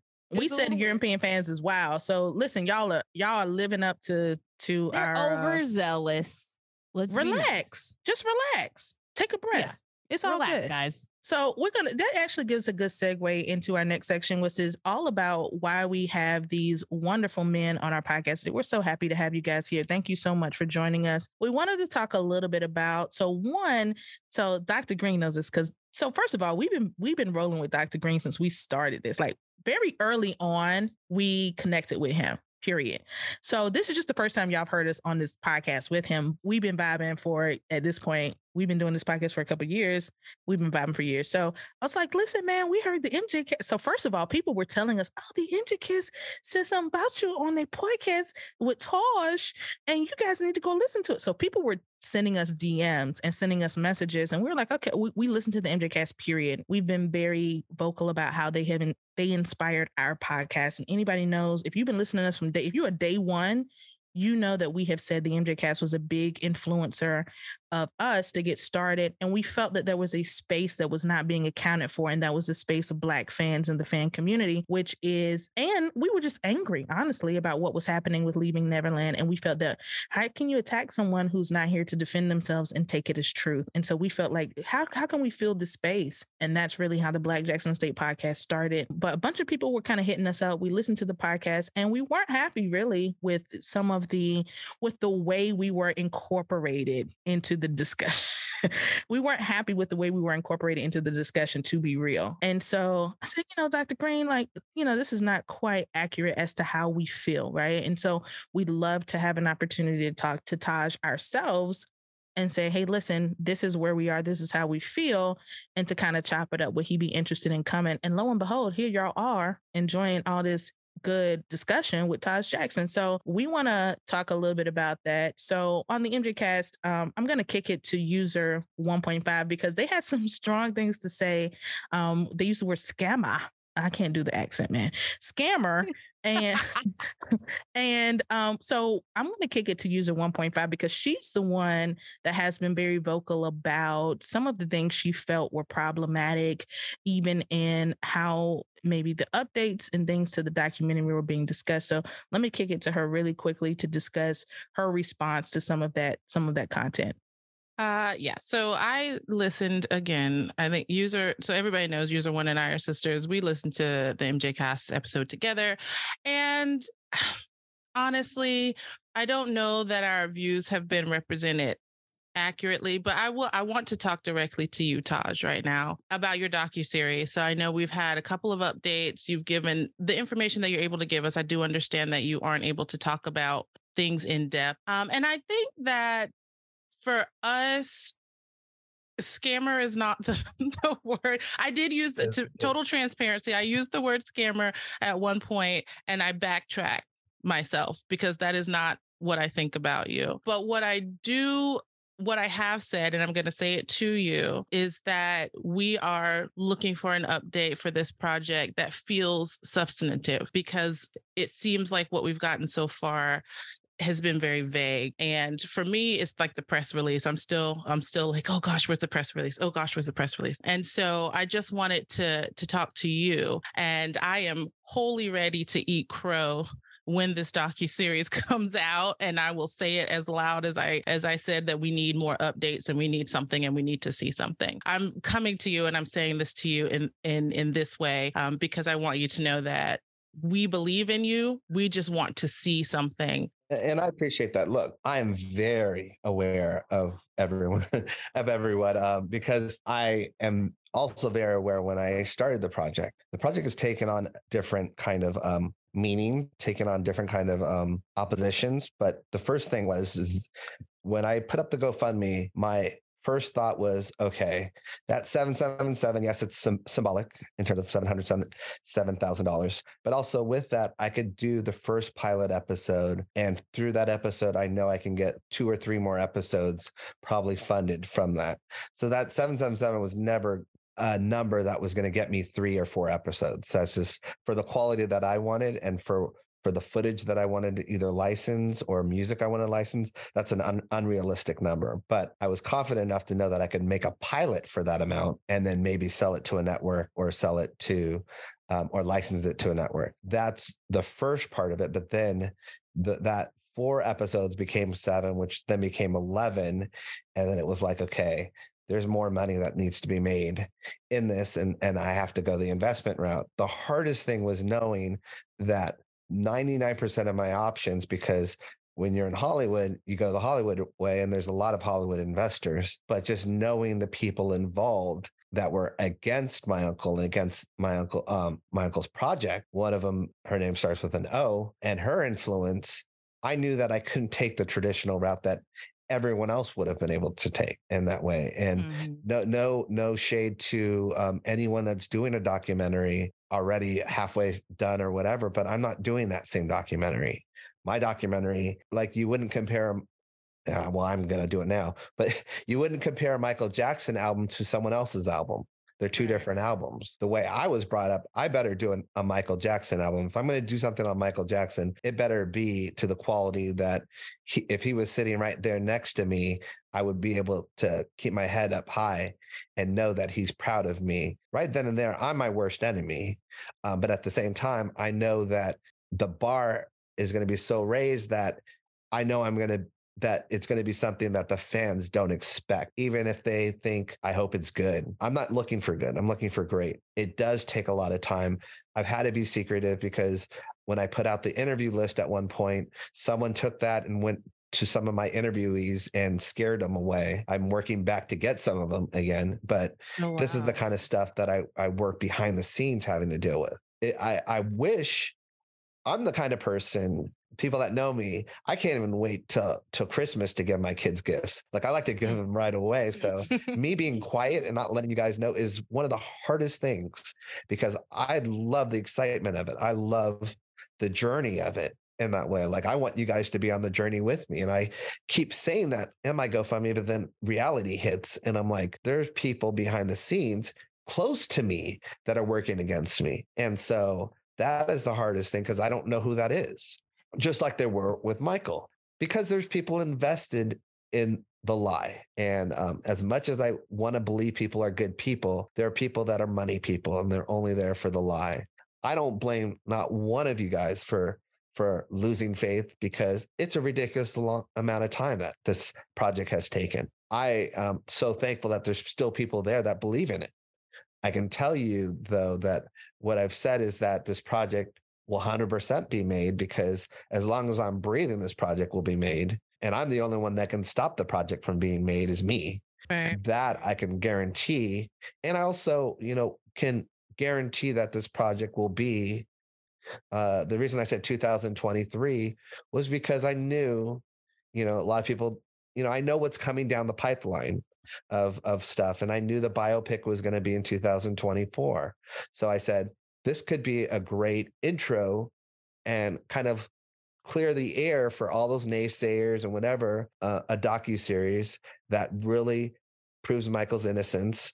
And so that the biopic can really just focus on how it doesn't have to dive so deeply into stuff, because hopefully that stuff will not be as relevant anymore. And we can really just concentrate on Michael being the incredible person he was. Yes, he had to go through things, but it won't have to answer questions that were left unanswered in that way. Hopefully my docuseries will do that already. And so it's almost like a 1-2 punch. It's just been hard because I can't say certain things, and I'm asking people to go on faith, but at the same time, people invested in it. So they have a right to ask questions and know. I do think people that are in the know, because I do have to tell certain people, and they've been kind of fighters for me, but at the same time, that doesn't mean everyone understands what's going on. So I never thought like, I never get upset at people that are. I did get called evil today by someone in an email that called me an evil person because the docuseries wasn't out yet, and I don't know where that came from, because that's fine. I really did truly say, and I really, as long as like when it comes out, because the media is not going to promote this. My docuseries, they're right. Invested in the lie. So all I want is as many voices spreading this docuseries. Once you see it, like I don't even expect you to spread it before you see it, but once you see it, I do want people to spread it and be proud of it, because I'm looking at it as a fan as well, just like you guys are. Like I want to see certain things.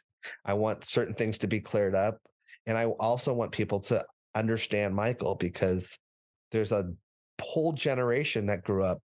There's a statistic for the biopic of Gen Zers and millenniums are the ones that are most eager to see this biopic. And so there's a young generation that didn't grow up with Michael Jackson.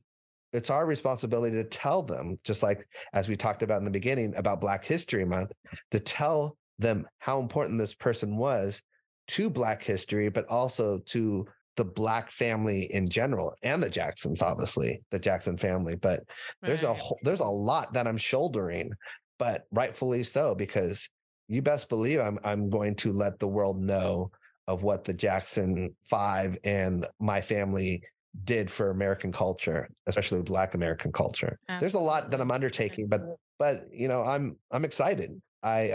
I almost say I wish you could know what I know in that way of just like I knew Jafar was going to be. We do too. No, I know.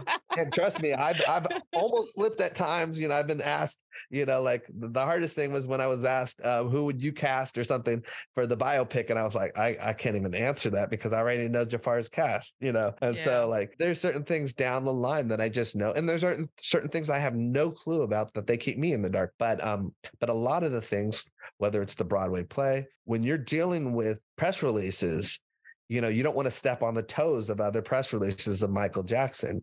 As much as you guys are excited to see my press release, the rest of the world, if it comes down to a Michael Jackson estate press release versus mine, they're not even going to promote mine. They're just going to go straight to the Michael Jackson estate. And so that's what happened with the first press release. Was I got wind that that the estate was going to do a press release. Then when I was planning on doing the second was when Thriller 40th got announced. And so I'm trying to find my space, because obviously they're starting to do these biopic press release pretty often. Like they announced the director, then they announced Jafar. So I am still planning on doing a press release, but at the same time, now I want it to have a little more sting because it's been so long. And I do like the element of surprise. I do like what Janet did at the same time, where she just, no one could react to it. Like I'm coming out with a documentary and people just like scrambled. They didn't even know that she had been shooting one. So I do like that element of surprise too, but I don't have that luxury, but I do with the rest of the world. With the fan community, no, but the rest of the world has no clue about this. So that is something exciting. And Taj, can I intervene for the audience here and the listeners? Just more on the project itself. So, I mean, here's a couple of things that I would like to say as well, because some people are definitely aware that I'm part of the project, and like I get asked all the time, hey, what's going on, and so on and so forth.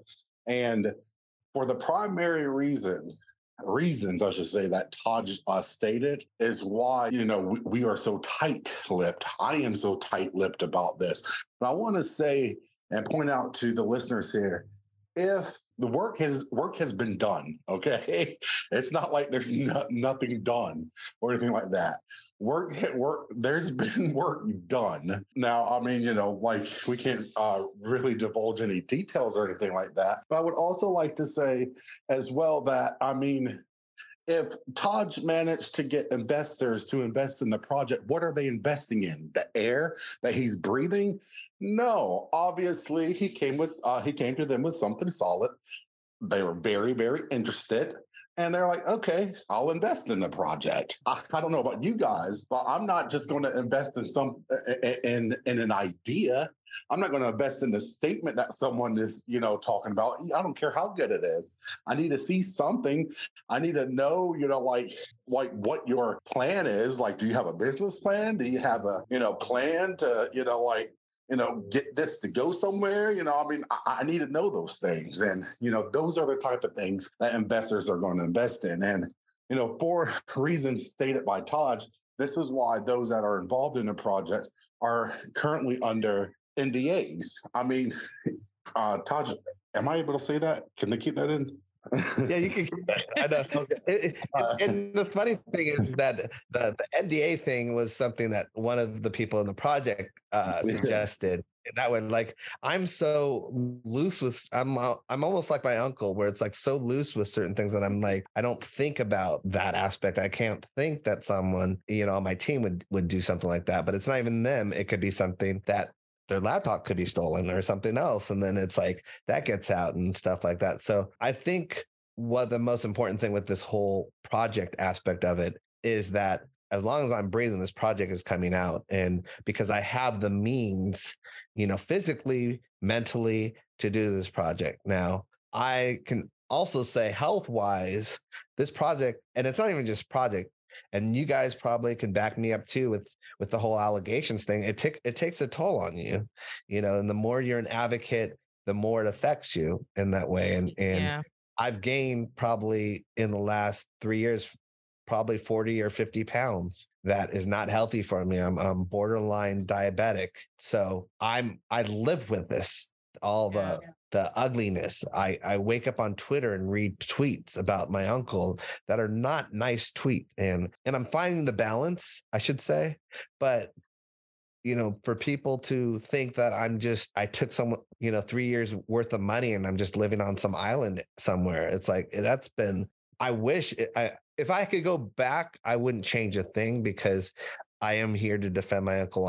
This project is one of the most important projects to me. So I'm not going to say that I would not do this project, but I would do things a little different because my health did suffer. Spending time with my family did suffer. And I don't think people see the sacrifices that were made as well. I was on the front line, as you guys were as well. And you were, Taj, you were, For sure. You know, I mean, and just for every interview you saw, there's interviews you didn't see. You know, I was doing anything under the sun because whoever would listen, I wanted to do interviews on. In that Taj, way. let me say this too, because we've said this on our podcast many times. You and your cousin Brandy were 10 toes down at the hardest time to be that at the height of Me Too in 19, when people were, I mean, just the sheer allegation sent the sharks, and you guys went on every show. I mean, not just in America, in Europe. You guys went around, and the grace you had, but the forcefulness you also have to defend your uncle when a lot of people felt his children should have been in that space. You guys went out there as his niece and nephew and said, hey, listen, this is not who he was, and we will defend him because he's not here to do it himself. We have had, and we still have so much respect for that, because we just started a little Twitter account and a podcast, right? You went out here and took on the world who was coming after him in a way that was truly unfair. It was one-sided. It was clearly orchestrated, and all of that ends up coming out. That takes some guts, and that takes some, that takes some heart to do. And you did that. Thank you. I appreciate that. For me, the hardest thing was knowing that I was going to get the arrows in the back or whatever.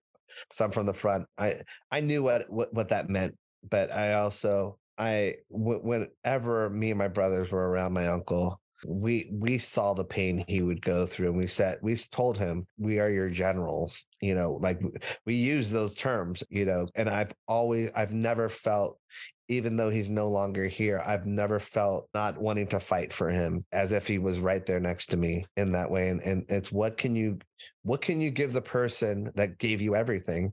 You can give them loyalty, and you can give them love when they can't give that. I don't know. I want to say that he gave me so much during my life that I'm proud to be able to do this for him now, because he can't give me any more, but I can give him back some of the stuff that he gave me. And so I love that aspect of it. That's why I'm doing this project. That's why I have the fire under me to do this project. That's why I also why this project is so important to me, and why have such a high bar for this project, is because I know what this project represents. I'm lucky enough to have something where the family, the estate, and the fans are behind. Doesn't happen very often. That is something that I don't take lightly, and I don't think that will ever happen again with a docuseries. So I'm going to make sure that this is the docuseries with an explanation point. And you guys know, when me and Taj I think it was like our first conversation ever. Me and Taj talked for like 4 hours about this thing, if not longer, because we start talking to each other, and like it doesn't end sometime. But yeah, that's the picture of our conversations. I was telling him, like, I think that the project is going to be the be all know all when it comes to the future generation, because this was like his first kid was either just born or really young. And I was concerned about the future Jackson generations. I mean, they can't go to school with the same stigma that, some of the generations prior to them, kids teasing them about various things about the Jackson family, most of them, which we know to be untrue and stuff like that. Taj, like he paused and he said, Andrew, this is why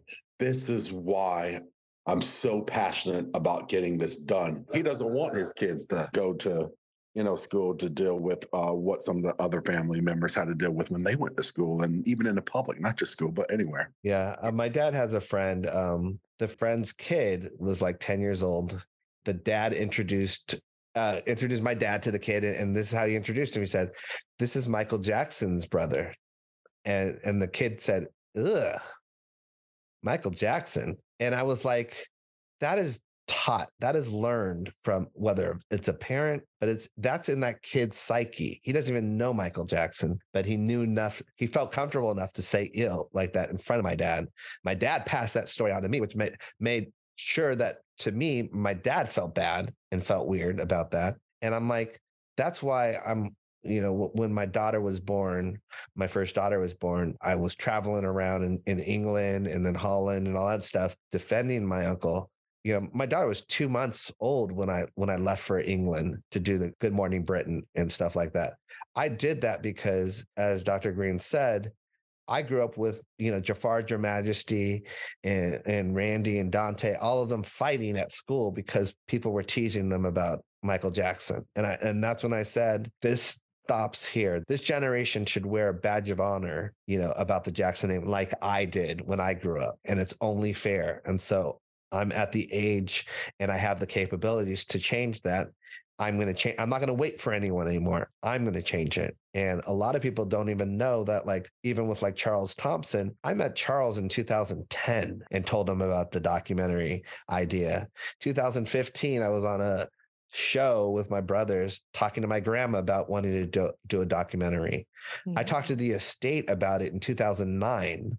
This is something it's not something I just decided to do once Leaving Neverland came out. I've always wanted the world to know who Michael Jackson truly was. You best believe that this is not only going to be done, it's a passion project for me. For as amazing as people think he was triple that, honestly. I feel so blessed to have lived a life where I actually was close to him in that way. I'm so blessed that I actually got to go on tour with him. I'm so blessed that I got to be around him and after the tours or just in general and hang out with this guy. But I do feel like this is a calling for me to say I've experienced a lot in life. I've been through a lot in life, but it all leads to this. There's certain things of why, whether it was the allegations and me and my brothers, the 1993 allegations, me and my brothers were the first ones up there in Asia before it dropped. We were there, and then Elizabeth Taylor and my grandma came. That might be a coincidence, or just because we were close to Michael. And I'll never forget that call from Evie to my mom saying, Michael needs you. And my mom had us on a plane right away. But then, that's one coincidence. Another coincidence would be that I was living at Neverland during the trial and was there every day of that trial to be with my uncle. That is a handful of people. That's just me, and his kids were there. And his kids were too young to understand what was going on. And he personally kept that away from them.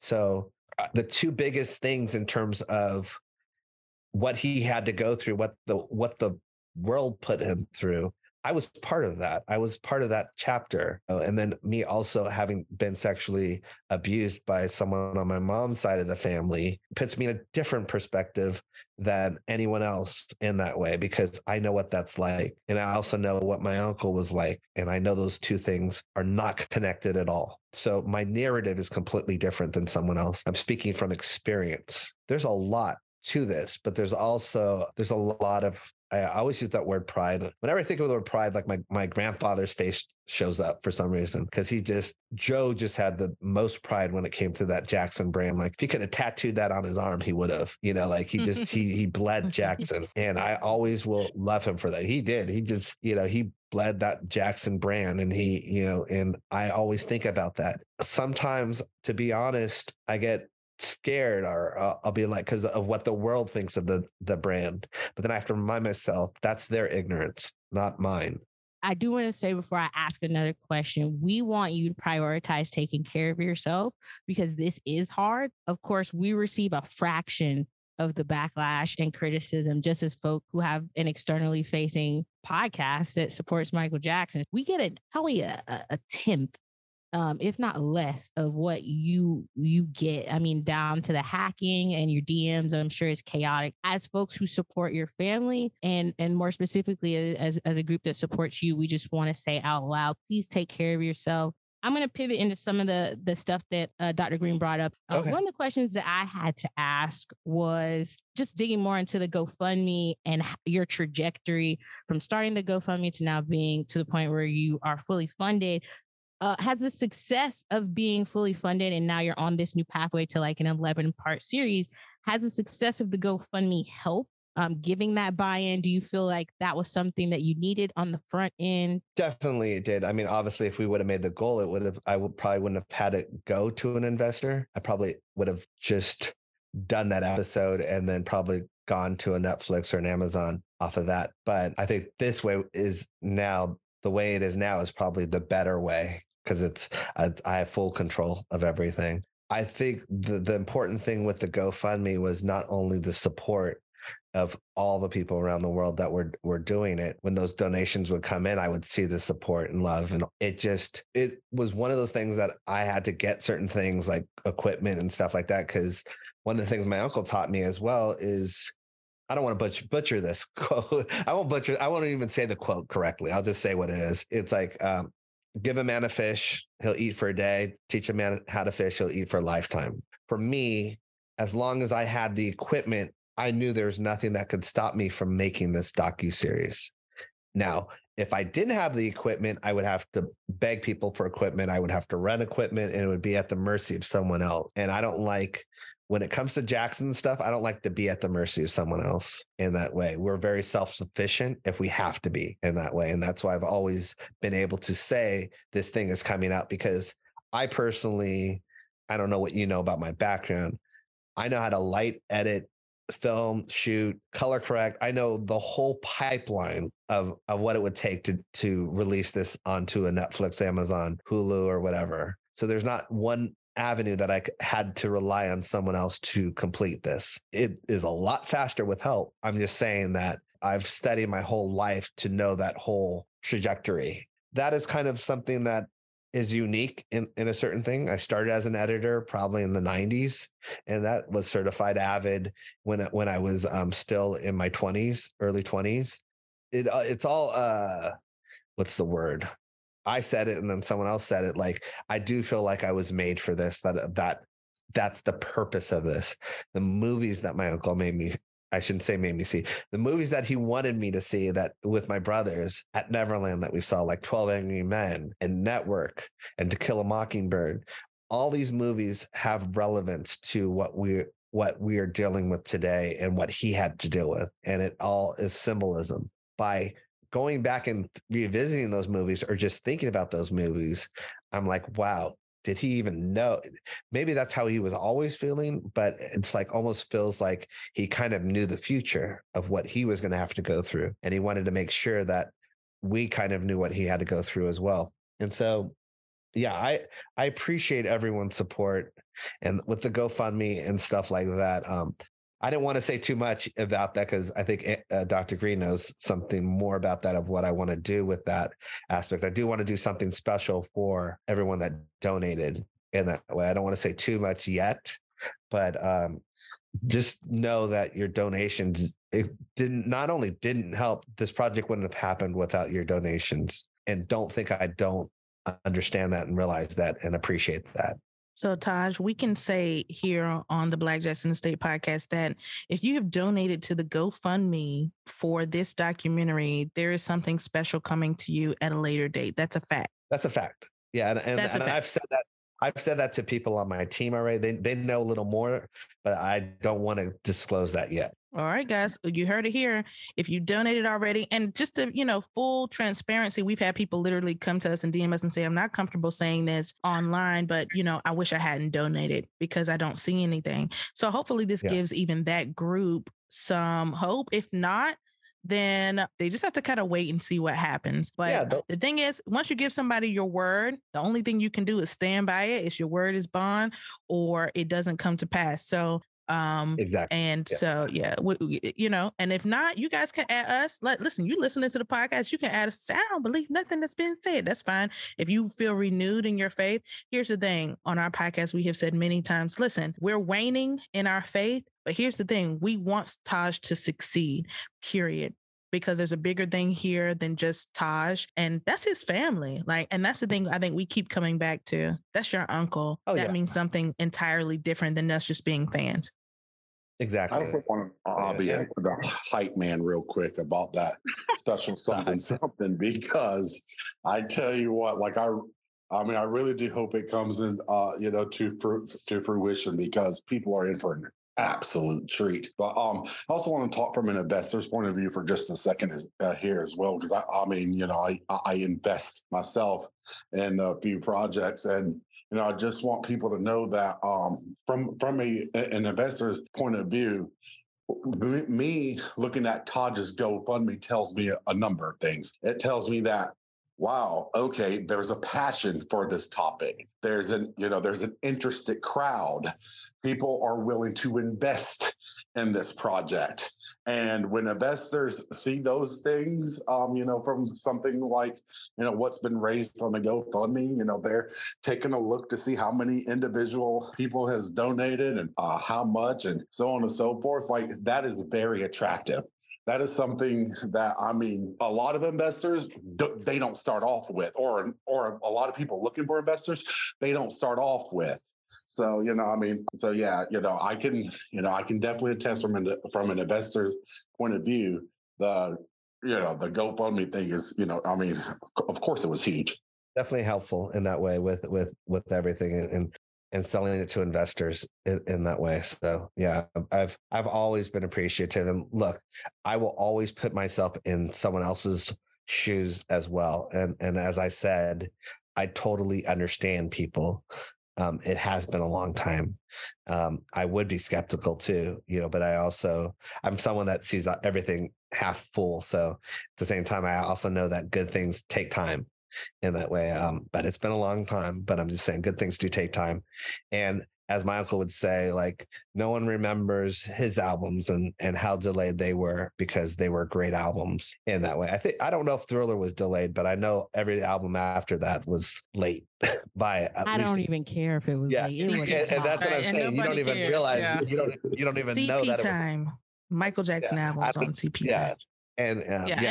And Taj, sorry, I just want to say I am currently looking up crow recipes so that when this docu-series comes out, I would love, I can cook it up. I'll come back. It's not even about the crow aspect of it. Let her eat it. We'll all eat a we said we would. And you're welcome to come back. Spread it. Yeah, I would like to spread it. We're happy to be back. Yeah, I would definitely come back. Yeah. I'll say on the podcast, you secured a donation right here, right now. From one of the users. The thing too is, and I took the donation page off a lot of stuff just because even when I started, it was hard to ask fans for money. That's not, if anyone knows me in general, that is not me at all.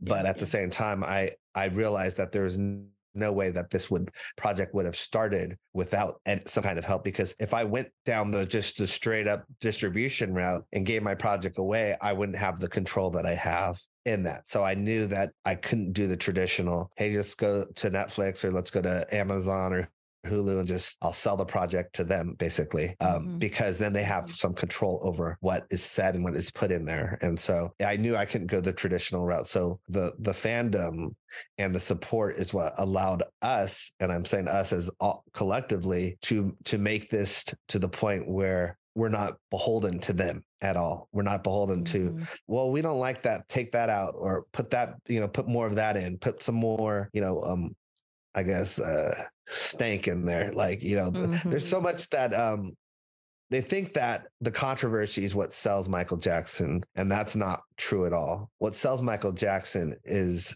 the talent, what he did for the world, and his longevity of new generations learning and studying him and being born to love his music. Because millennials and Gen Zers don't really remember the controversies. And so for them to be that excited about the biopic really just means that they're excited about the man. It's all these older people, like, from my generation upwards, that, that still believe the media doesn't lie to them, when they lie to them every day. They killed Fred Hampton. But anyway, that's another story. Taj, they did, and they lied about it. And I want to say one more thing from you guys, because we're all here, we're all Black, right? And it's a unique situation for me in that, because you guys will understand that. One of the things that my family and my uncle were very clear on is that when you do something as a Black person, you have to do things 3 times as well just to get half the credit. Say that again, because I don't think people believe that. Please say that again. Say it one more time. When you do something as a Black person, you have to do it 3 times as well to get half the credit. Amen. I grew up that way. I know that for a fact. I saw how my dad and my uncles grew up. If the Jackson 5 were not Black, every single white kid in America would know who they are and they'd still be on the TV screens with their cartoons and stuff like that. It's like, and so what they were able to accomplish at that period of time is amazing, because they were called bubblegum music because white people liked them and Black people liked them. I'm always amazed at the racial boundaries that my family were able to not only overcome, but shatter. And so that's why I'm like, I don't expect the media to give me anything with this docuseries in that way. So that's another reason why this has to be great, because it's got to be one of those things that word of mouth is what makes people want to see this as well. Because yeah, the Jackson fans will want to see it and the Michael Jackson fans will want to see it. I'm talking about the general public.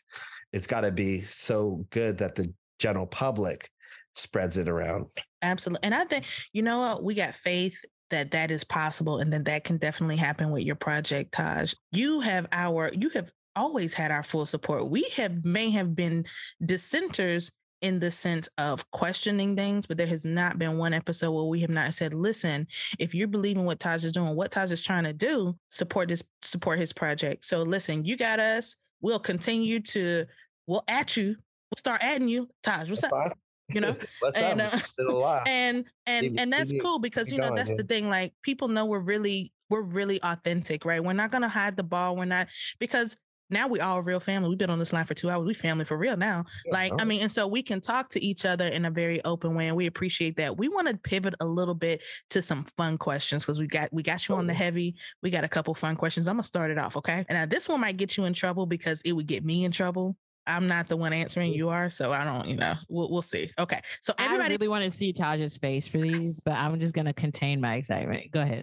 Listen, everybody knows Grandma is the cook. She the one, she can burn, right? Everybody wants Grandma's cooking, but if Grandma's not available to cook, it's one of the aunties that's gonna do it. Taj, who's the auntie that can burn for real? Is it Auntie Rebe, Janet, or Latoya? Who can cook? Like, you're like, I want a plate from them. Who can cook? I would probably say Auntie Rebe, and I would say that because when we have family gatherings, when Grandma's not cooking, Auntie Rebe is. So I would say that she would be the honorary member to cook. I haven't seen, in all honesty, by Aunt Latoya or Janet cook.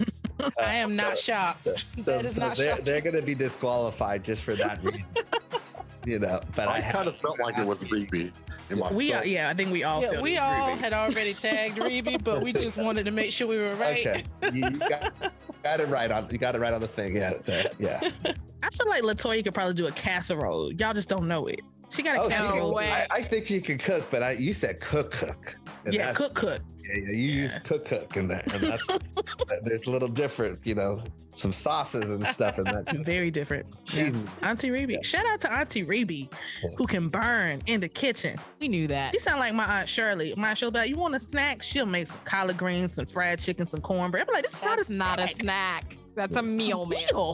Man, that's my type of snack. I'm gonna tell you what. And just for context, my auntie calls that a snack: some fried chicken, collard greens, stewed beef, and potatoes. So that's all I'm saying. Like, I think that's why she says snack.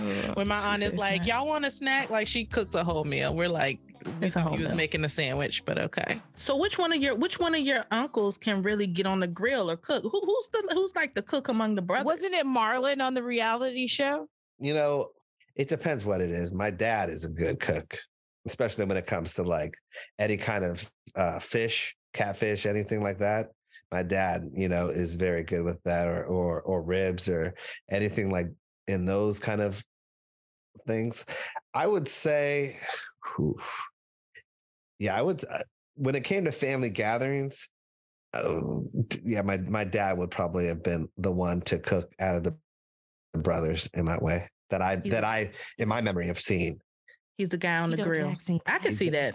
He's the guy on the grill. Yeah, I see that too. If I had a vote, he'd be out. Like if someone said Uncle Jackie's cooking, I'd be like, okay, but I wouldn't. Off the cheese on the grill, I'd be like, okay, I know what I'm getting. You know what you're getting, right? Everybody got that one uncle. Like, I'm gonna be on the grill. No, uncle. It was cousin Tony and Pop, my dad that were like the grill ones, and grill masters. Okay. Papa T, the grill master. We like it. And Auntie Rebe, I bet Rebe can burn.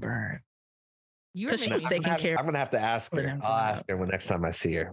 Yeah. Like, what's her dish? You know. All right, user 1.5. What you got? So I really user 1 and I, we're sisters, and we come from a really large family. My grandmother had 10 children, much like your grandmother had 9 children. And so it's really tough getting us all together. So when is the last time that you guys all just kind of got together and hung out? And what does that look like for you all now?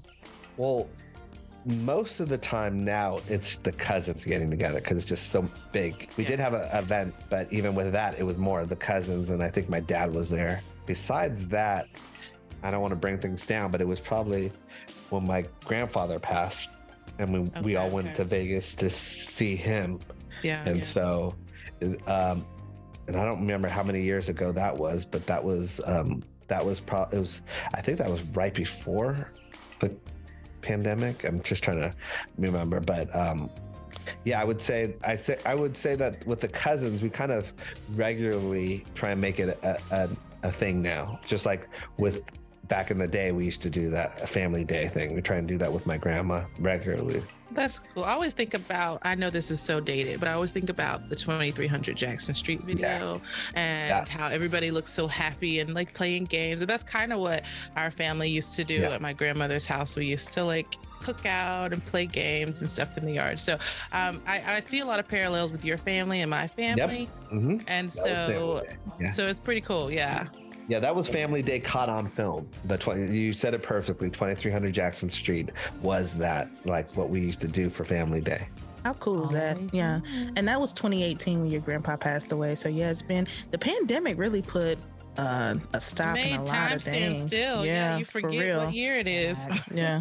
So that was it. But yeah, same for our family. It's when you have a big family, it's really hard to get everybody. Like, I'm 35, my sister is 36, and we have cousins who are, in their 50s, and like everybody, and then we have cousins who are, teenagers. Like, it's so difficult to coordinate all these things. So I definitely appreciate that difficulty. And there's always, and I imagine your Aunt Janet is the one like, where Janet at? There's always one person you're like, they said why it's gotta be Janet with the chicken? They said they was coming, but it's hard because everybody's got different things, and coming from an entertainment family, of course, that's just a whole nother level of different things going on, like across the world, so that's hard. But yeah, family is family. You love them and you want to see them, and when you see them, it's all love, and it's always a good time. Exactly. You said, where's Jackie at? Okay, I got you. I've been holding on to this question since for years. Oh Lord, Inception. Who was your hair braider? My hair braider, okay. With the 3T era, it was Carol Lemire, who's incredible. She also did a lot of stuff for Michael and In the Closet and all that stuff. But Carol Lemire was incredible. She's the one that came up with the idea for the braids, and I give all the credit to her. Now, recently, my wife has been doing it because of the pandemic, A, and B, because it's so many hours of sitting that when she learned how to do it, it was just easier to watch TV and her braid my hair at the same time. We divided up to the point where we'd watch something, and it took probably about 10 or 11 hours. Carol could do it in 8 hours. But so Carol Lemire, and she's incredible. You guys should hit her up. Well, whoever wants, their hair braided or extensions or anything like that, she's incredible. Say less. We've got a hairstylist on the podcast. User 1.5 is our resident hairstylist. But listen, hairstylists need a hairstylist, so I'm here for it. And we're picky. We're picky and we're crazy. So I love it. Taking notes right now. I'm hitting Carol up. Tell her I'm about to call her. We're calling Carol. I mean, I've got locks, but if she can handle doing the braid, she can absolutely do that. But she can, of course. Every Black person on planet Earth has had their hair braided at some time. So I just wanted to know your process, and we need that. That satisfied teenage Ashley. So we appreciate you. Oh no, I love the braids, and to be honest, I was shy back then, even shyer in high school, but then 3T kind of forced me to be less shy. But the braids were almost something that I could hide behind, and it kind of helped my persona because I was still shy being on stage and all that stuff, and it was more fake it till you make it. in a way. Like I pretended to be more confident than I actually was. So it's been a journey with everything in that way. Now I'm thrusted into the spotlight with all the Michael stuff in that way, but I'm more comfortable in my shell now, especially when it comes to that stuff. Well, we sure love a Taj hair toss from back in the day. So. Oh my gosh, you ladies loved it. The braids were iconic, Taj. I'm telling you. Let me tell you really quickly. I've done one performance without the braids, and I turned my head and the braids didn't move because there was no braids, and I honestly felt naked. I felt like my superpower had disappeared because I forgot how much I relied on that hair toss. You know, that made me feel like I was doing something back then. Like, you know, because I didn't know how to dance. Oh, you were, Taj. You were doing something with the braids, honey. It's the Taj shoulder bop with the hair toss, with the streaks. Try to do a hair toss without any hair. That's just like, oh my gosh, that still makes me cringe to this day, because it was almost like a superhero realizing they don't have the power anymore, the superpower anymore, and they thought they had it all that time. And so, needless to say, I've not done another performance without the braids in. Well, you still have that shoulder bop though, and that in itself is iconic too. Yeah, I got to see the shoulder bop thing, because maybe that's something out of my arsenal that I didn't even know I had. Look, it's you and TJ with the shoulder bop for sure. We'll give you an example here. Okay, because I'm very curious. Oh, that, yeah, okay. I love that. I know exactly what Ashley's been waiting all her life to do that. I give you love. You're damn right I have it. Yeah. Right. Oh, I love that. Okay, I'm going to have to throw that back. Got to bring that back. Put it back in rotation, right? Bring it back. But thank you so much for spending so much time with us today. I know the Black Jackson Estate fans are going to love it, and having you during Black History Month has just been such an extreme pleasure. Thank you so much. Anything you want to say to the folks before we close out? No, I just, for me, I want to say thank you to everyone in this while I have the time. I appreciate any kind of feedback, even criticism in that way, because I'm not perfect. I need to learn as well and grow in that. I can definitely say that with the docuseries in general, I think the team that I've put together, they're an all-star team, and I'm very proud of that. And it wasn't easy to put together, but I can say that the people working on this are the best people to be working on this. And so it's not only me behind this, it's a bunch of great MJ fans that are not only just quote unquote MJ fans, they're experts in what they do. And so it's going to be made with not only a lot of love, but with a lot of expertise. So I'm just really excited about that. And you should be. I mean, listen, we have already said, listen, you come back, you're going to come back, period. But you come back and say, I did it. It's done. It's out. It's moving. And we definitely support the final product, and we want to see it. We want to support it. And we want people to really know who your uncle was. That's so important. And, when you really look at the concerted effort to obscure that, it makes it even more important. And there is an effort, right? And we've been able to see that. People think there's not. And then, like you said, the media will make you think, oh, you're crazy. Oh, no. You're not crazy.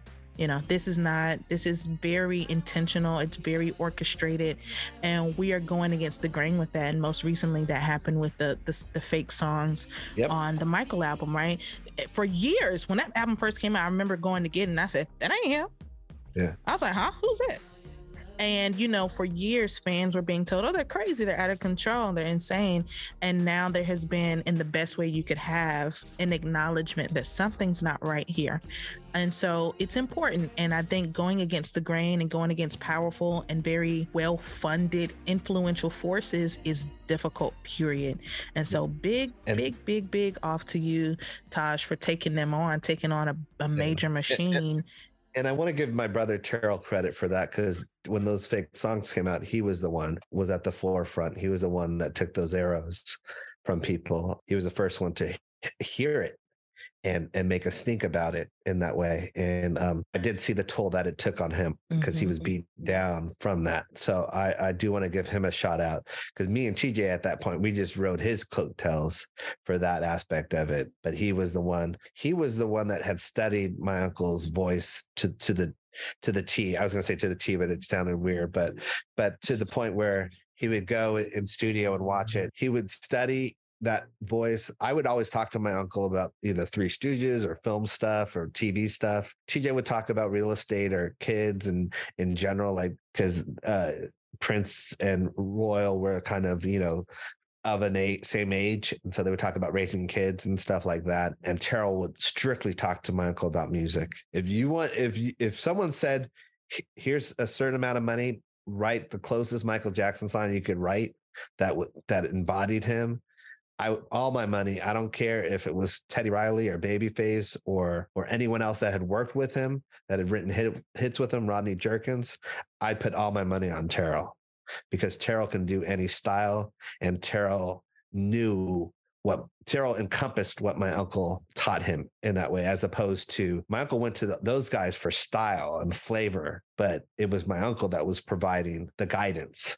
Well, that's what he did with Terrell, was gave him that guidance. So I would 100%, I'm giving not used to giving props to my middle brother, but, or my little brother, but giving props to Terrell because, he's I've always said he's a producer that a lot of people, they heard his remix of the Chicago song. He did a special remix of it. And a lot of people love that remix even better than the original. Hold up, where is that? Hold on. It is better than the original, and it gives me goosebumps. I don't think I've heard that. I'm gonna tell you, his big contribution in this song was he took this guitar riff. That sound the guitar gives that drives Michael crazy. Mm-hmm. The sound that we get from songs like "Give In To Me" and "Dirty Diana," both on in the studio and on during live performances or what have you. He added that guitar to that song, and my God, I was just like, hold up, did Michael do? Is this Michael idea? Like, what's going on here? Like, it was good. It was so good. We know Terrell is a deep studier of his uncle, so I need the link. That's all I'm gonna say. Okay, I'll make sure you get it as well. Yeah, we need that. And shout out to Terrell. Shout out to TJ. Big thank you to Taj. I mean, you guys had such a special relationship with your uncle. And so I think it's just beautiful to see it manifest in this way now that he's no longer here and he doesn't have this active voice, that you guys become that active voice for him. I think we can all agree to that as fans, just seeing it, because we watch you guys and we watch Michael's relationship with you. There's so many things we don't know. And so when you add all that up to what we do know, it's just beautiful to see you have his back, because to be not here physically, at least to me, does not mean that you're gone, right? There's still a spirit and a soul of you that exists. And you guys are so integral in making sure that that is not even attacked and diminished by these forces. And so, Taj, listen, keep doing you, and know that you have the support of so many people, us included, to finish your project and to really, like earlier this week, you took a lot of heat on Twitter, and I just respect how you kind of bounce with it. Good for you, because the internet is a terrible place. Oh yeah, and, it reminded me. Don't worry. I was like, it's a terrible place. Yeah, and that you've handled things with so much grace, Taj. Well, no, thank you. I mean, look, it's sometimes you step in certain things, sometimes you don't, and whatever. The majority of what I said, I meant, which is why I didn't take it down in that way. And so for me, in anything that I do and what I tweet, if I'm wrong, I'm wrong. I will take it down. I'll apologize. I've done that plenty of times in certain things. But one of the things you will not do, if I know I'm right, I will stick by that until I'm proven wrong.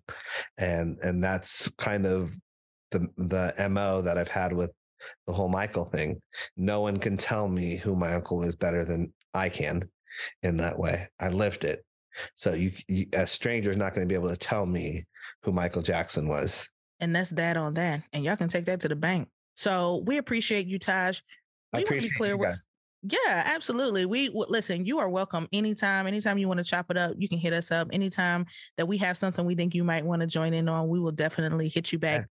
We hope you guys really enjoyed that conversation with Taj. We're so glad he came. And Dr. Greene, we are so lucky to still have Dr. Greene here with us to talk about some amazing influences of Michael Jackson when it comes down to his dance and how he learned all those slick moves. There's so many people that influenced this man's evolution of dance. And you can see that evolution from the little boy auditioning for Motown to the grown man. That evolution is definitely there. And we're excited to talk about some of the great Black pioneers of dance who influenced Michael Jackson, some of which are older than him, some of which are younger than him. He was not afraid to learn from anyone who had something of value that could enhance what he was doing. Michael Jackson said once in 1991, "The world we live in is the dance of the creator. Dancers come and go in the twinkling of an eye, but the dance lives on." And that's what we're celebrating today. Let's start off with someone we can't talk about Michael Jackson and his footwork without acknowledging, and that is Mr. Dynamite himself, James Brown. And we know we've talked about James Brown before on the podcast, but you can't really say it enough. The Godfather is soul brother number one. 50 years of music in the popular culture and his influence, and that definitely had a big impact on a young Michael Jackson. I want to kick it to everyone on the show right now. And let's start with you, Dr. Greene. James Brown, born in Barnwell, South Carolina, Michael Jackson was always very vocal about how James Brown influenced his career, to the place that when James Brown passed away, he was at that funeral. Talk a little bit about James Brown and his influence on Michael Jackson's dance step. James Brown's influence on Michael Jackson is, I mean, it can't be understated.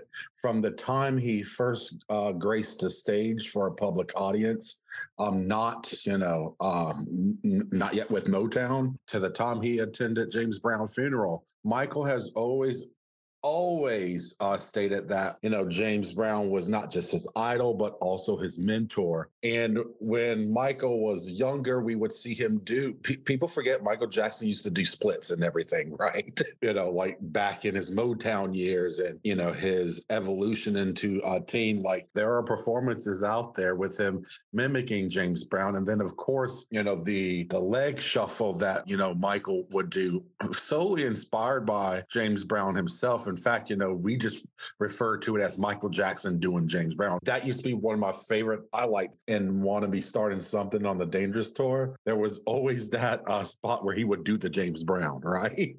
James Brown has heavily influenced Michael, and we have to also acknowledge that James Brown was influential to, younger artists as well. Not just Michael Jackson, but of course Prince, right? And other musicians as well, who looked at James Brown as an, inspiration. And one thing I want to highlight about James Brown is whenever Martin Luther King was assassinated, there was this uprising going on in Boston. And, James Brown put on a show. That show stopped riots that were erupting and taking place all around the country over the assassination of Dr. Martin Luther King. It was said after that, if a man has the power to stop a riot, but he has the power to start one. And James Brown shortly then become, unbeknownst to himself, under investigation by, entities like the FBI. And then we all know his IRS woes and so on and so forth. And you have to understand, Michael Jackson knew exactly what I'm telling you guys as well. Michael just didn't take, from, James Brown, his dancing and, his stage performance and so on and so forth. There were lessons that he took from James Brown, just living his life as well. Let me tell you this, the IRS, ooh, boy. They stay on somebody, don't they? They about to make me a Republican. My God. They get in your pocket so deep. I mean, this is how they take you out, right? And that's how they took James. They stayed in James Brown kitchen, whatever little kitchenettes he had, radio stations he owned. Talking about, let me see the books. I mean, and you got to think, like, oh, well, he should pay his taxes. That's not it. It's very targeted because exactly what Dr. Greene is saying. They knew the influence he had, and that is 1000% correct. James Brown was able to take his talent was so great. It influenced other areas of everyday life for Black people. And Michael had the same ingredient. And some of that ingredient, some of them sauces and spices came from James Brown. That is 1000% correct. And James Brown was very vocal about things, right? And he even talked about in his career how his advancement and advocacy for Black America cost him in his professional life. And he's not wrong. But those dance steps, they started it because people couldn't figure out how in the world he was doing this. Michael Jackson even said, I wanted them, in his Oprah interview, he said they were showing him head to shoulder, and I wanted them to show them feet. Because the dude has some footwork that just cannot be matched. So I'm glad you brought up the Dangerous tour, because that's where you see a lot of that Michael Jackson footwork that comes from James Brown. And in that performance where James Brown brought Prince and Michael on stage, Michael Jackson just pays homage in that moment to James Brown. He does the James Brown footwork. James Brown was absolutely phenomenal. We watched a documentary about James Brown. It was called Mr. Dynamite. And James Brown, first of all, was a character. He was, Dynamite was the word, right? He would come out of the gate I don't even know how he had the energy to do everything he did. A lot of times I look at James Brown's dancing and I look at Michael and I'm like, Michael slowed it down a little bit so you could kind of see the footwork a little cleaner, because James Brown came out like a daggone racehorse at the Kentucky Derby. You know what I mean? Like he was, boom, like if you didn't catch him, you didn't catch him. So no list would be complete without the godfather of soul. Michael has said 11 times that this man was one of the single biggest influences on his entire career, and he deserves to be number one on every single list if we're going to talk about people who influenced Michael Jackson. I would agree with that. I want to also add one last thing about Mr. Brown as well.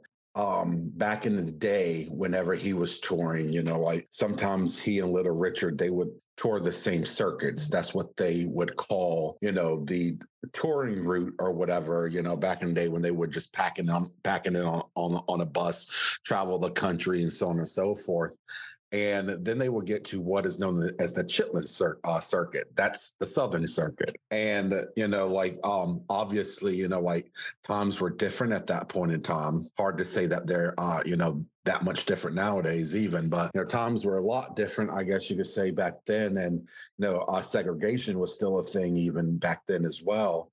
James Brown was warned about doing some of the shows at some of the venues in the South or whatever, because his life was, any Black performer, not just Brown, but any Black performer of that time, their life was at risk just for traveling the South. It's just how, it just was. That's the unfortunate reality that they lived in at that point in time. James Brown was like, he would brush off what they were saying. He was like, if Little Richard performed there, I want to perform there, and I want to do one better than he did. Reverend Al Sharpton, he tells the story that, James Brown, he was talking to Mr. Brown one day, and, Brown told him, he said, I just wanted to perform for the people, whether they were Black, white, whatever. I prefer my people. I want to perform for my people, so he wasn't scared. And then James Brown, he said something to Al Sharpton that Al said that stuck with him for his entire life. And he said to Al, Al, I would rather die on my feet than to live on my knees.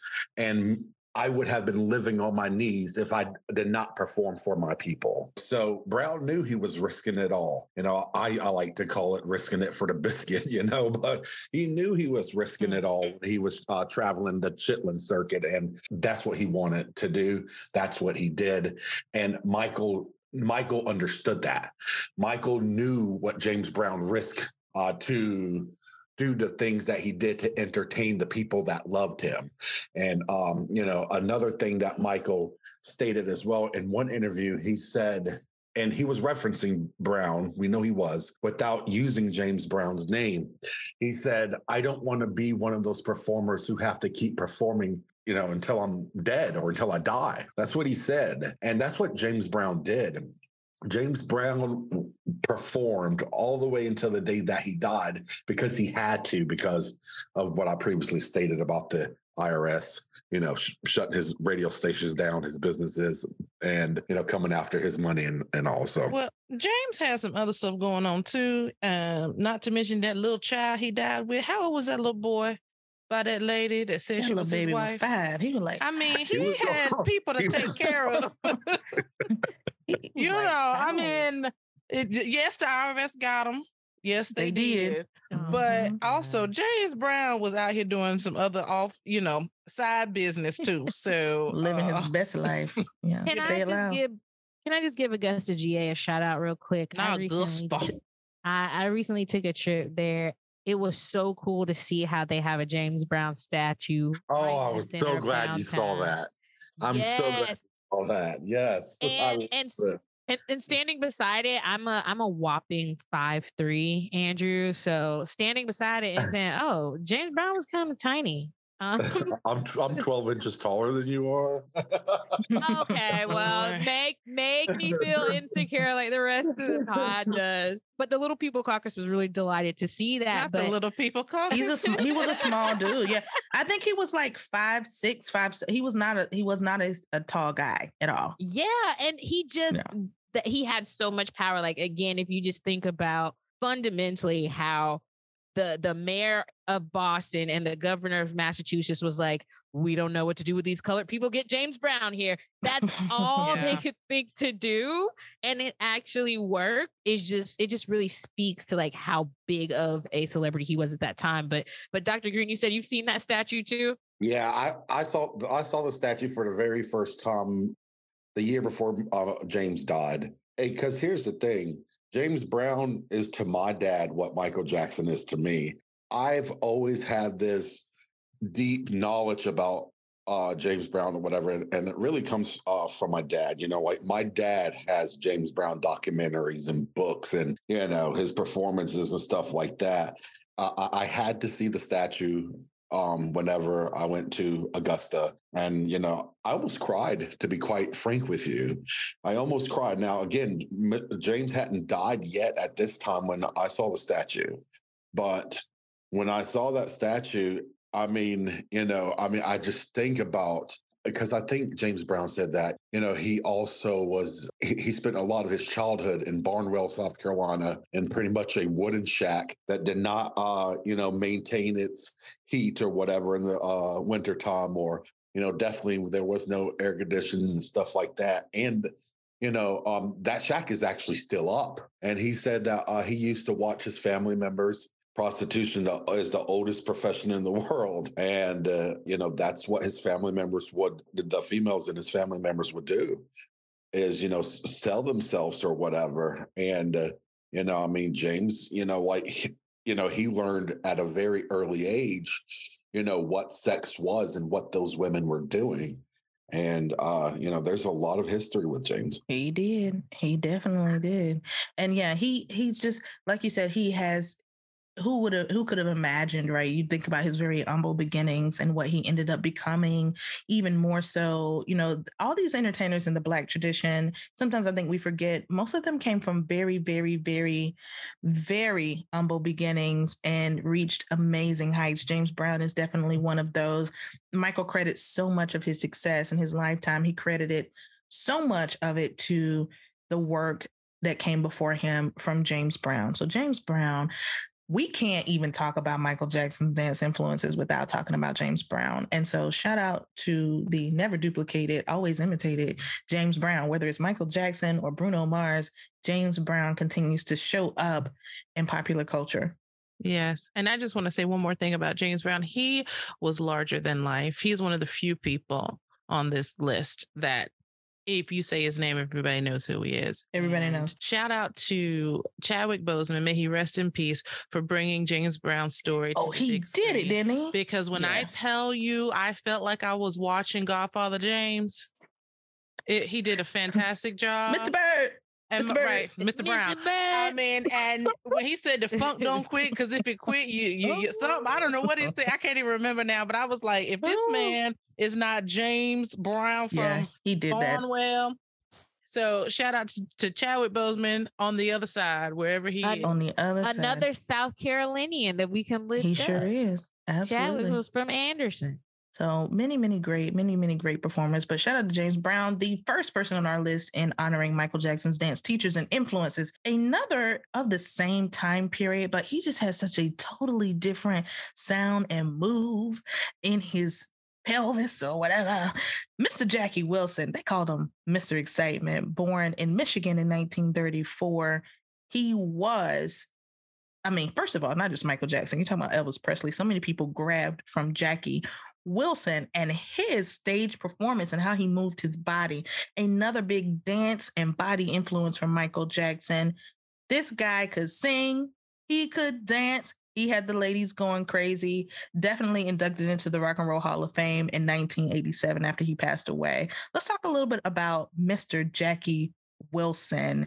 Jackie Wilson is the one that Michael got the spin around and drop to your knees and then cry with the microphone on the floor from. So think, make that chair, Man in the Mirror. Mm-hmm. When Michael would spin around and drop down. Jackie. That's Jackie Wilson. Jackie Wilson. And it's so iconic. It is. I referred to, Jackie Wilson as well, of course. Like you just stated there, that's what I refer to as stage theatrics, right? And what Michael was doing when he was younger, watching, Wilson from the wings or what have you, is he was taking in those stage theatrics. And listen, Jackie Wilson was the type of good-looking black man who would get on that stage and would leave with 50 pairs of panties and 20, 20 bras or whatever, because they were being thrown at him. A lot of Michael Jackson dance moves as well as his singing notes were highly influenced by Wilson as well.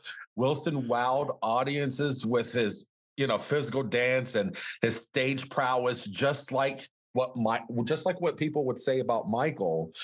Jackie defied the laws of gravity. But here's the thing. Jackie was unique in the public eye, but he wasn't, I guess, so unique in the Black community, because the things that Jackie was doing on stage, this is what they were doing at the hole in the walls, right? And in church. For sure. Yeah. And in church. Yeah. It's just that Jackie was a good looking man, that, managed to, get a microphone in his hand and, be public with it, but this is something that, I appreciate Jackie introducing America to something that, our grandparents already were experiencing and everything. But Michael himself used to, watch Jackie, like I said, perform live in person in the wings. In fact, in his 1984 Grammys statement, now keep in mind that that year, Jackie also died. Jackie died young. I think how old was he when he died? Like 49 or something like that? He wasn't quite 50 yet. Yeah, it was before his heart attack. Yeah. And then he was in the convalescent home, I think, for like another 10 years. So he had his heart attack at like 30. Yeah. Late 30s. Yeah, that's right. That's right. And because Michael that's what what made him stop performing. Right? Yeah, I thought that was Elvis. I think Elvis paid for that one. Oh, you're right. Yes, yeah, Elvis did pay for that one. Michael paid for David Ruffin. He did. Michael paid for Ruffin. But Michael said at that award show, he said, some people are entertainers and some people are great entertainers. Some people are followers and some people make the path and are pioneers. I'd like to say that Jackie Wilson was a wonderful entertainer, and he was. I mean, Jackie has been involved in some controversies and so on and so forth, but one thing that we cannot strip him from is his ability to entertain and do it well. I mean, that's why Elvis was a big fan, right? Yes. He had that special sauce that nobody else had. I also just want to call out a very small note about Jackie Wilson that I think is like really important in the evolution of the modern day, probably the black male pop star, but really the pop star overall. Jackie Wilson, alongside Little Richard, was one of the first to be out here with a full beat face. I love that about him, because you go back and watch Jackie Wilson footage and you can tell. I forget what Little Richard said it was called, Pancake 25. I don't know what their Fenty number was back then. Little Richard was still put on a face too, just so y'all know. To the day. The only time he ain't had no face on was that saved era, that era when he was saved. Yeah, and when he passed away, he got super saved, so he definitely wasn't beating his face. And that was, I think, in what the late 70s, early 80s. He was real saved. He took the wings off. But then he came back. Yeah, then he came back and he beat his face. Mm-hmm. And then he did, maybe right before the pandemic, he was off that hardcore. Little Richard ventured into the homophobic lane, but that's neither here nor there. Jackie Wilson used to have a full beat face. If you go watch his old footage, even in black and white, you can tell like my man's had a nice face beat, gave us a little pop of eyeliner, and it made all the difference back then. And it's so fun to go back and watch that footage, especially the artists you can tell that were doing it themselves. Like you can tell Diana Ross was doing her own makeup. No shade. And that's my girl. Let's be clear. That's my queen. That was super shady. No, but if you go back and look at some of her pictures, some of that eyeliner was just like, oh yeah, she was experimenting. And sometimes it came out great. Sometimes it was. So you could tell that in the black and white. You could tell that in the black and white because there's a lot of black and white. Which you can't. But I think that's the fun thing about most Black performers who came through that black and white era.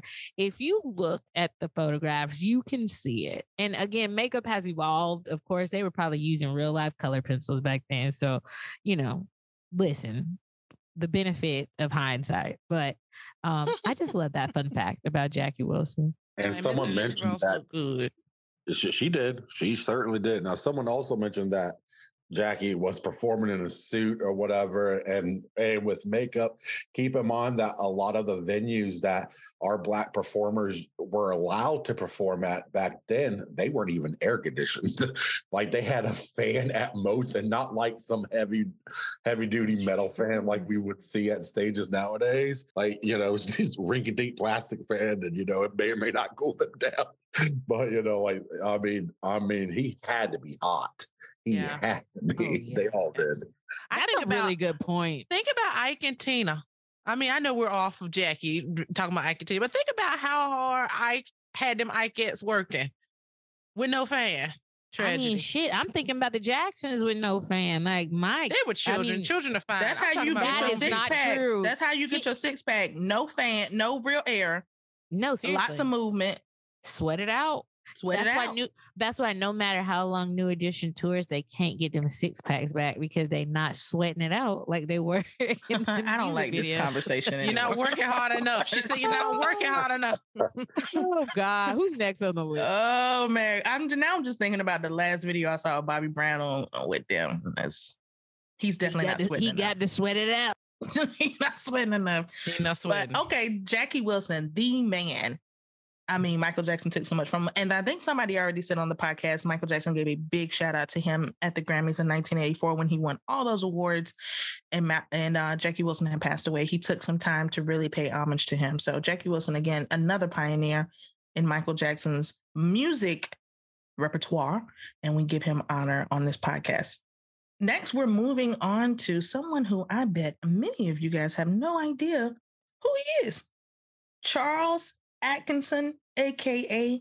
Charlie Atkins, born September 30th, 1913 in Alabama, and he passed away in 2003 in Las Vegas. And before this list came out, I know y'all heard the name Charlie Atkins. I know y'all on this line did. Where did you first hear it? Just tell me. Who, where? What movie? What? On the Temptations movie.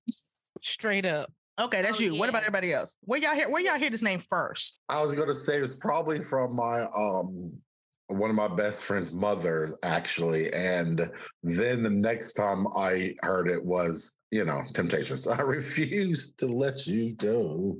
Yeah. That's right. I tell you, man, I love that movie. I could quote the entire movie, but that's not it. Look, we're going to do that one day on a podcast. Go ahead. User 2. I'm going to round it out here. Definitely heard about Charlie Atkins the first time in the Temptations TV miniseries. But I also want to state how what my big age was by the time I realized, they were trying to say Charlie, but they just had an accent, so it was Charlie. No, that's actually not it. That's actually not it, user 2. No, apparently, and I didn't put this in the notes, but apparently there's another performer whose name was Charlie, and he got, exposure to this person. And so he was trying to think of a stage name that would work because he needed to shorten up Charles Atkinson. Right. And so that's how he had heard of this other performer named Charlie, which honestly, I thought it was the same thing you said too, until I started researching this guy. He heard there's another performer named Charlie. It kind of makes sense though. And then he shortened Atkinson into Atkins. So we got Charlie Atkins. Why did people back then feel the need to change their name into everybody did that? The movie stars, everybody did that. They would shorten their name or change their name to, I guess, maybe something more digestible. But Charles Atkinson is not that hard. Well, they thought y'all dummies needed something a little simpler. Okay, well, it's all offended. subjective. It's all subjective because everybody kind of just made up these names, like taking off the sun as an extra syllable was just going to make you that much more popular. And all stupid Hollywood stuff that probably didn't matter ultimately. He is definitely someone that may not be in a lot of fans' repertoire, but he actually started out as a tap dancer, and he created what is known as vocal choreography. And that is where, so back in the day, y'all know this, singers used to just stand and snap, like thinking like the corner, little groups or whatever, stand and snap. Or everybody just referenced the Temptations movie again. Remember when Paul said, y'all sound great, but what is this? It's a lot of standing, a lot of snapping. Okay. Charlie Atkins came from a dance, from a jazz and a Broadway sort of space. And he actually was a part of a tap dance duo before he actually moved into the Motown space. He invented what's called essentially vocal choreography, where the singers learn to do dance steps and movements that go with their song. And so every time you see, especially in Motown, he was brought on in Motown as a part of their artist development. So he comes on as a part of artist development, that whole group. And his whole job is to teach these dancers, these kids really, how to sing and dance while they're singing, because that's not what was happening. He teaches the Supremes. He teaches the Temptations, famously. So many, Martha Reeve and the Vandellas. He teaches all those early big Motown acts how to do this sort of singing and dancing. And there's a direct line between what Charlie Atkins was doing and Michael Jackson and the Jackson 5 and what they learned and how they learned to be performers, because they were learning from a lot of the groups at Motown. So Charlie Atkins, who he said in his book, he said, listen, I never actually worked directly with the Jackson 5, but they would stand in the wings and in the corner while I was choreographing other groups. So much so they were picking stuff up. And the Temptations said to Charlie at one point, why are you teaching them all our moves? So these kids were just absorbing at Motown what he was doing and what he was putting on the scene. He is such a big influence in dance, especially popular dance culture. And he can't not be mentioned in Michael Jackson's dance influence. Yeah. So, when Michael says, I think he said it on more than one occasion, top of that, he says, study the greats and become greater. And Charlie is one of those greats that he studied, just because, someone might not necessarily have, public clout. That does not mean that they're not great, because if you take a look at some of history's past artists who, their work was all but forgotten, and then all of a sudden rediscovered, and now they're in the history books as some of the greatest artists of all time. And Charlie is one of those people. Not too many people know about him. They don't.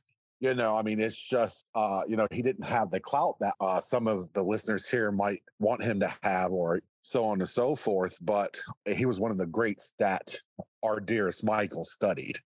Oh yeah. And Charlie was, as user one said, he famously worked with the Temptations. And I think we all remember how crisp their dance steps were. The Supremes were not as crisp, but they did what they did. But even Joseph, I think Michael at one I love y'all.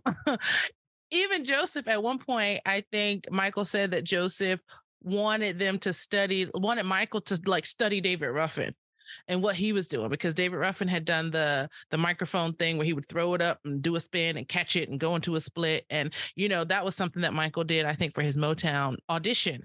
We know that Michael was watching these great entertainers, or at least Joseph was, and passing that along. And Charlie Atkins is direct line. And I love the mastermind behind it. I love that he's getting more recognition than just a shout out in the Temptations movie. We've probably, each of us on this podcast right now, have probably watched the Temptations movie a million times. We can quote it, right? A million and one. But for people who haven't watched it, they have no idea who he is. They probably think that the Temptations woke up one day and was like, this is the dance moves we're going to do. You know what I mean? But there's somebody behind that. And so I'm so happy that we're able to give him the credit he deserves, because without him, there would be no Jackson 5 in their cute little bell bottoms doing their little dance steps. And not just the Jackson 5, a couple of those other groups too, because I think some member of the Temptations said nobody was, everyone had to go through Motown development, but nobody was really giving Charlie Atkins the time of day because they thought the dancing was outdated and it didn't make sense. But the Temptations actually worked with it and it stuck. So after that, everybody started taking choreography a little bit seriously. And now you can't get through the fundamentals of artist development without a choreographer. So thank you, Charlie, for setting the standard. I was going to say, look at what we're doing here at the same time. I mean, there's going to be a lot of people listening to this that have no clue who Charlie is, but it's taking people like us, Michael Jackson fans, to actually highlight who he is. I think that speaks volumes for being a Michael Jackson fan, because when you're a Michael Jackson fan and are a Michael Jackson fan in the Black community, you know things like this, and now others are learning things like this, and this is something very valuable to take here. Absolutely. And I hope people feel the same way when they listen to this content, because, and I think it was you, Dr. Greene, I'm not sure who said that Joe was having them learn all these David Ruffin moves. And Berry Gordy even says that in his book. He said they were like 5 little David Ruffins. That spoke directly to, right, like the performance of David Ruffins, which was directly influenced and choreographed by Charlie Atkins. It's all it's all connected. It's all in there together. And somebody else said, he wasn't given his due. And his wife, after he passed away, and I didn't put this in the notes, it's just something I was reading. She said that on the Motown 25 special, he was supposed to actually introduce the Temptations. And here's why this is important. Berry Gordy had his artists tell people in interviews, oh, we do our own choreography. We teach we create it ourselves. That obviously is not true. There was a whole team behind everything. I mean, that artist development wasn't just choreography. It was how you talk, how you walk. I mean, back in the day, they had like those finishing schools or like finesse school, whatever it is, like where girls learn how to really be whatever. He had those sorts of people in artist development teaching these kids that just came from Black America how to be more refined. That went to the Supremes, that went to everybody. And so there was a homage. Etiquette schools. Yeah, that's what it's called. Yep, etiquette schools. Yeah, he brought all of that in for these artists, so that in his whole goal was to get them to these supper clubs that Black people normally weren't at, to get them into these white spaces. So he developed this all around them. Nothing was by accident. But what he would tell his artists is to say, hey, if you get asked about your dancing, say that you did it yourself. And so that's what they did. So Charlie really didn't get that recognition. So fast forward to Motown 25, he's supposed to introduce the Temptations, and literally right before he's supposed to do it, or like the day before, his wife says he finds out that it's been cut. So he doesn't get to introduce them, and it really hurt him. And I do think at some point Diana Ross did acknowledge him, like in the public sphere of he's the guy behind all these things that you're seeing. So it is important to give people their props where it's due, and Berry Gordy had his own reasons for not wanting to kind of expose the ingredients of how he was doing things, but it still makes sense to let people know, like, these people didn't just create this on their own. There are a bunch of people behind them that helped influence this. Yeah, I mean, and I think that's a sign of the times too. Y'all know I'm really into old Hollywood, 1930s, 40s, 50s, 60s. Everybody did that. You know what I mean? Even with the Hollywood studios, the studios basically told the people what to do, and then they pretended like it was their own idea. They would tell people who to marry, they would tell people where to live, because they wanted to create this image of like, I woke up like this. You know what I mean? So I mean, that's just a sign of the times. But yeah, Charlie definitely deserves all the credit that he is now getting from us, and hopefully will continue to get in the future, because he was absolutely incredible. He really was. And a funny fact, so he stopped working for Motown, I think in the late 60s or in the early 70s. And that's when the Jackson 5 were coming along, and he was actually offered a job. They were shutting down artist development because, I think, to User 2's point, artists didn't want to go do it. And so Berry Gordy was like, well, forget it then. If you want to learn how to dance or whatever, you pay for it yourself. I'm done having this piece for you. So I guess they wanted to keep Charlie on. So they offered him a job as an as an assistant to Suzanne DePass, who was the advisor to the Jackson 5. And in his book, he says, and this is a quote, "At the time, I didn't feel like taking a job under someone whose expertise I had no respect for," which shows you how wrong I was. Seemed to me, Suzanne didn't know a lot about the business then, but obviously she knew it enough because she's had a great deal of success since then. Charlie had an opportunity to kind of work with the Jackson 5 and stay on, but he did not respect Suzanne DePass at that point in time, but was able to come back later and say, you know what, I was wrong. And she ended up being pretty phenomenal. Now, you think that's because she was a woman? Yeah, probably. And she was young, you know. Right, a young woman. She didn't have a lot of experience. She didn't have a lot of experience. And he's someone who's so seasoned in his, craft and what he does. I could see how, you kind of dismiss her. So Charlie Atkins, another performer we have to give a lot of props and shout out to for Michael Jackson's evolution in dance and step. And we are moving forward into some ladies who also have influenced Michael Jackson. Let's talk a little bit about Miss Demita Jo Freeman, one of the best Soul Train dancers, period, ever. And what did Michael take from her? Well, he learned a lot about the robot and locking from Miss Demita Jo Freeman. And she actually got her start in ballet. So that's how she learned to dance. She started as a ballet dancer and then got into much more nuanced steps that were coming out of Black America and the Black community. What did you know about Demita Jo Freeman before today? What was your exposure to this particular artist? Not a thing. Prior to today, Demita was the reason why Soul Train became hip, if you will, or was hip. Because Soul Train, its debut, it was just a hip production to begin with for our people. But I can remember my mom telling me she used to turn on Soul Train, and one of the people that she learned a great deal of her dance moves from, my mom, believe it or not, is capable of dancing far better than I am, is Demita. And I didn't pay much attention to her or whatever. because she predates me or whatnot. And, at this point, I'm a Michael Jackson fan anyway. But I was interested in my mom, and I was like, where do you get all this flavor from when you're dancing? And she told me all the juice coming from, right? Right. Where's this juice coming from, Mom? She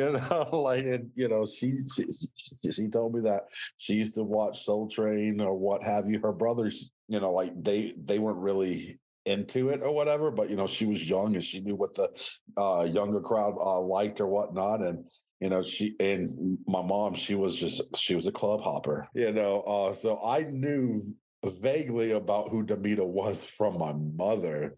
And, but, I didn't know. And if you ask my mom, she'll probably tell you she's probably the greatest Soul Train dancer, period. End of story. So that's how I learned of Demita prior to today. Yeah. Soul Train was such a huge thing in the Black community. I just remember watching, I was born in 86, right? So Soul Train was in its, not in the Don, well, maybe Don was still there in 86, but I definitely remember the Shamar Moore era more. I remember watching Good Times, and they do a Soul Train line on Good Times, or going to a house party or being with our cousins and okay, Soul Train line, Soul Train. So Soul Train is one of those phenomenons in the Black community that transcends generations. Everybody knows something about Soul Train.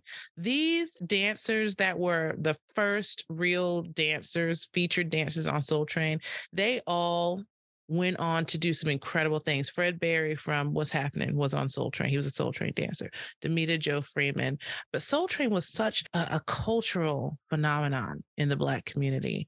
And so it makes sense that one of the dancers or some of the dancers from this show would have influenced Michael Jackson for his dance steps, because they were the hippest trip on TV, right?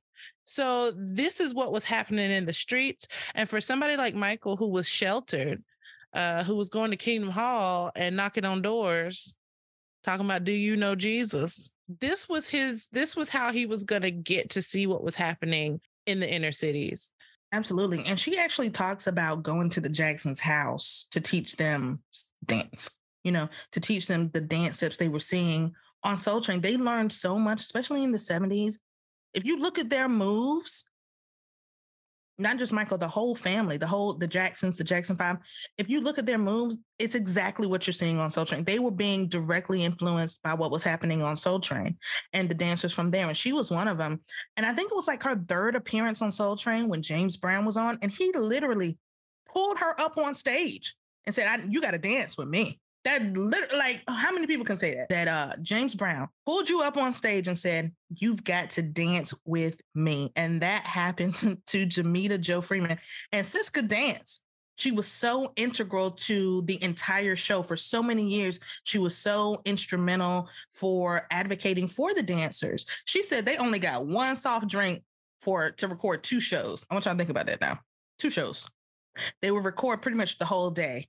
And they would get one free. Was a damn slave master. They would get one free soda. And, she was advocating for better conditions, right? Or she said, like the dancers would dance, the guys would do splits and stuff, and their pants would tear. There was no one around to sew them up. Like, it was tough times, man. If you was a Soul Train dancer, you really went through some things. That's all I can say. And she was very big on supporting that piece and making sure those dancers were actually recognized. But so much of her, you see so much of her in Michael's dance. And Steve Knopper talked about this when he was on our podcast. He actually talked to her and she talked about how influential and how, the things they were doing there on Soul Train and some of the dance steps were so integrated into Michael, especially that robot, especially a lot of that locking mechanism, because her dance partner was Don Campbell, who we know passed away not too long ago. And he was kind of the originator of that locking technique. She's a big influence on the dance of Michael Jackson. She actually has said many times, and so let me also give her this. She has choreographed the Grammys. She has worked with Whitney Houston. She is not a lightweight. And she actually is someone who, if you are in the dance space, you definitely have probably heard of. The greater community may not have, but if you're in dance, you probably have heard of her. And she has said she does not feel that they get enough credit. And I think this goes to some of what you were saying, Dr. Greene. A lot of artists who are behind the scenes, but doing heavy lifting on the influence of the main artist just don't get seen, really, and given their due recognition. Yeah, and it looks like she worked with Dick Clark on American Bandstand. I mean, I know that was a feat, getting those white people to stop doing the twist and whatever all they was doing on that show. That show was very vanilla.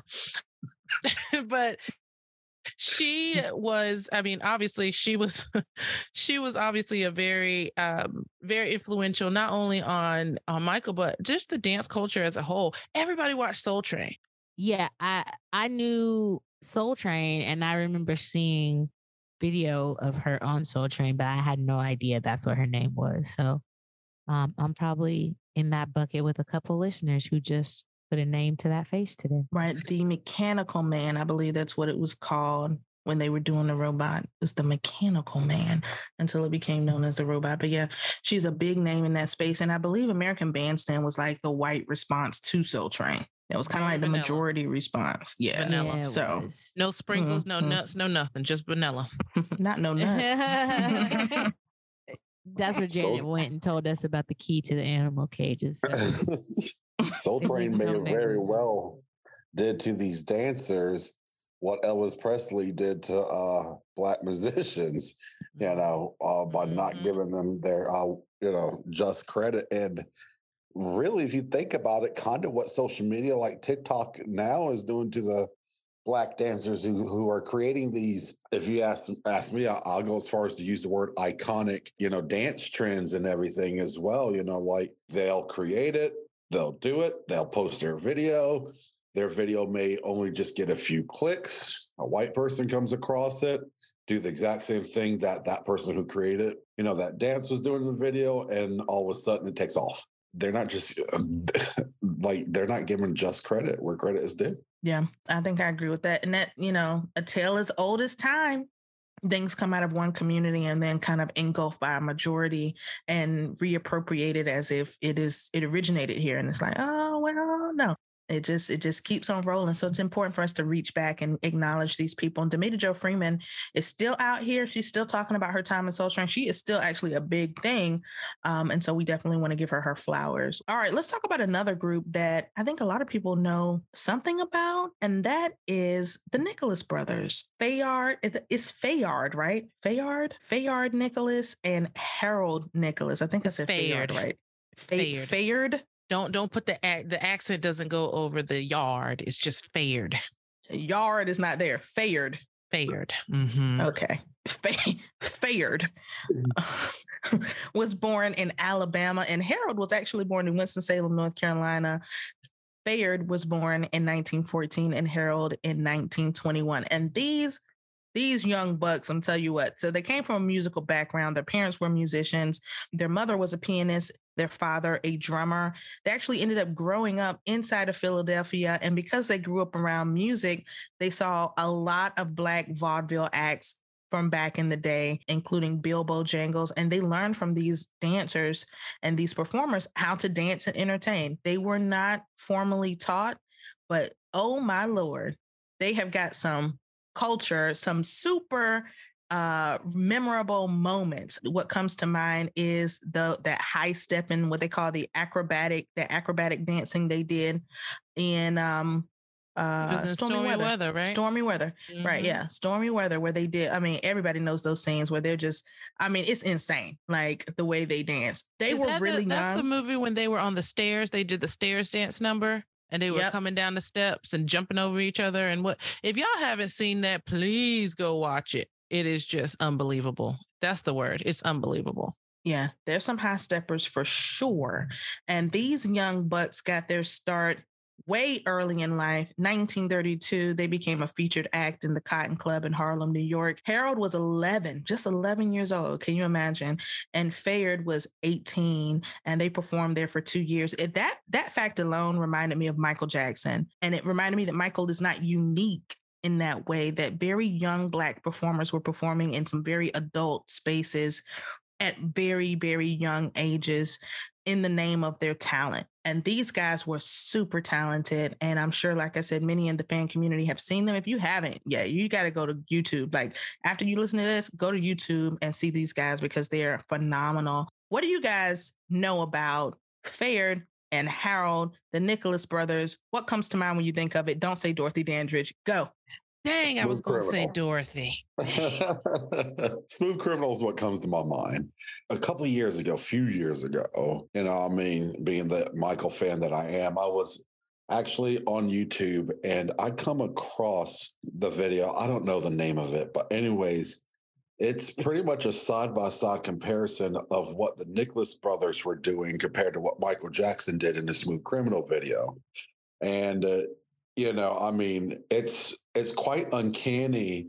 A lot of the similarities that, the Nicholas brothers would do compared to what Michael would be doing in the videos. And if anyone hasn't seen that video, just go to your YouTube machine, type out Michael Jackson and the Nicholas brothers, or the Nicholas brother and Michael Jackson. And I think you'll see that side by side. I remember it being a relatively short video, maybe about 5 minutes or something like that, give or take a minute or so. As soon as I read the Nicholas brothers, the first thing that came to my mind was that video was Smooth Criminal. So I think you guys will be pleasantly surprised and maybe even shocked in some cases at how much the Nicholas brothers influenced Smooth Criminal. And that is my favorite Michael Jackson video. She said, don't say Dorothy Dandridge. I'm going to go ahead and say Dorothy Dandridge. I said no. I just said it. Go ahead. Okay, it's been said. Harold was her husband, I do believe. And they had a little girl named Harolyn. Okay, and we're not going to get into how he treated that lady so that she ran to that white man. But anyway, don't do it. We're going to stay on. We're going to keep it positive. We're keeping it positive. Okay. I think Harold was actually in the Temptations movie portraying Charlie Atkins. No? Was it Harold or Fayard? One of the Nicholas brothers, I do believe, was the one who was portraying Charlie Atkins. I thought that was in Oh no, that I got was nothing in the but love for you, Heartbeat. baby. Yeah, That's I thought he right. was in that. Harold was he was the dancer in that. The dance instructor in the fight. You're right. You're right. They were like, I'm getting the movies mixed up. What this old man gonna teach us? And he was like, hold my hat. Yep. Yeah. He was got like, down. shit it. Yeah, so you might learn something. Yeah, I think that was Harold who was in that teaching because Dresser. It was Dresser that had an attitude talking about it. He said Dresser always teach us the dance moves, and he was like, "Is that all you got? That ain't." Anyway, y'all, I watched too many of these movies, but no, the Nicholas brothers, like I said, their spot in Stormy Weather, which let me make this very clear. If you've never watched Stormy Weather from top to bottom, it is definitely worth a watch. Lena Horne is in it. She is absolutely incredible. She looks beautiful. And she sings Stormy Weather, which is, I think, one of her most iconic songs. Their spot in the movie is almost, if I remember the story correctly, it wasn't originally in the film. They wanted the Nicholas brothers to do something because one of the producers of the film had seen them perform at the Cotton Club. And so they added their scene to Stormy Weather. And so with them performing, and it's called like the stair dance or the stair scene or something. You can YouTube that.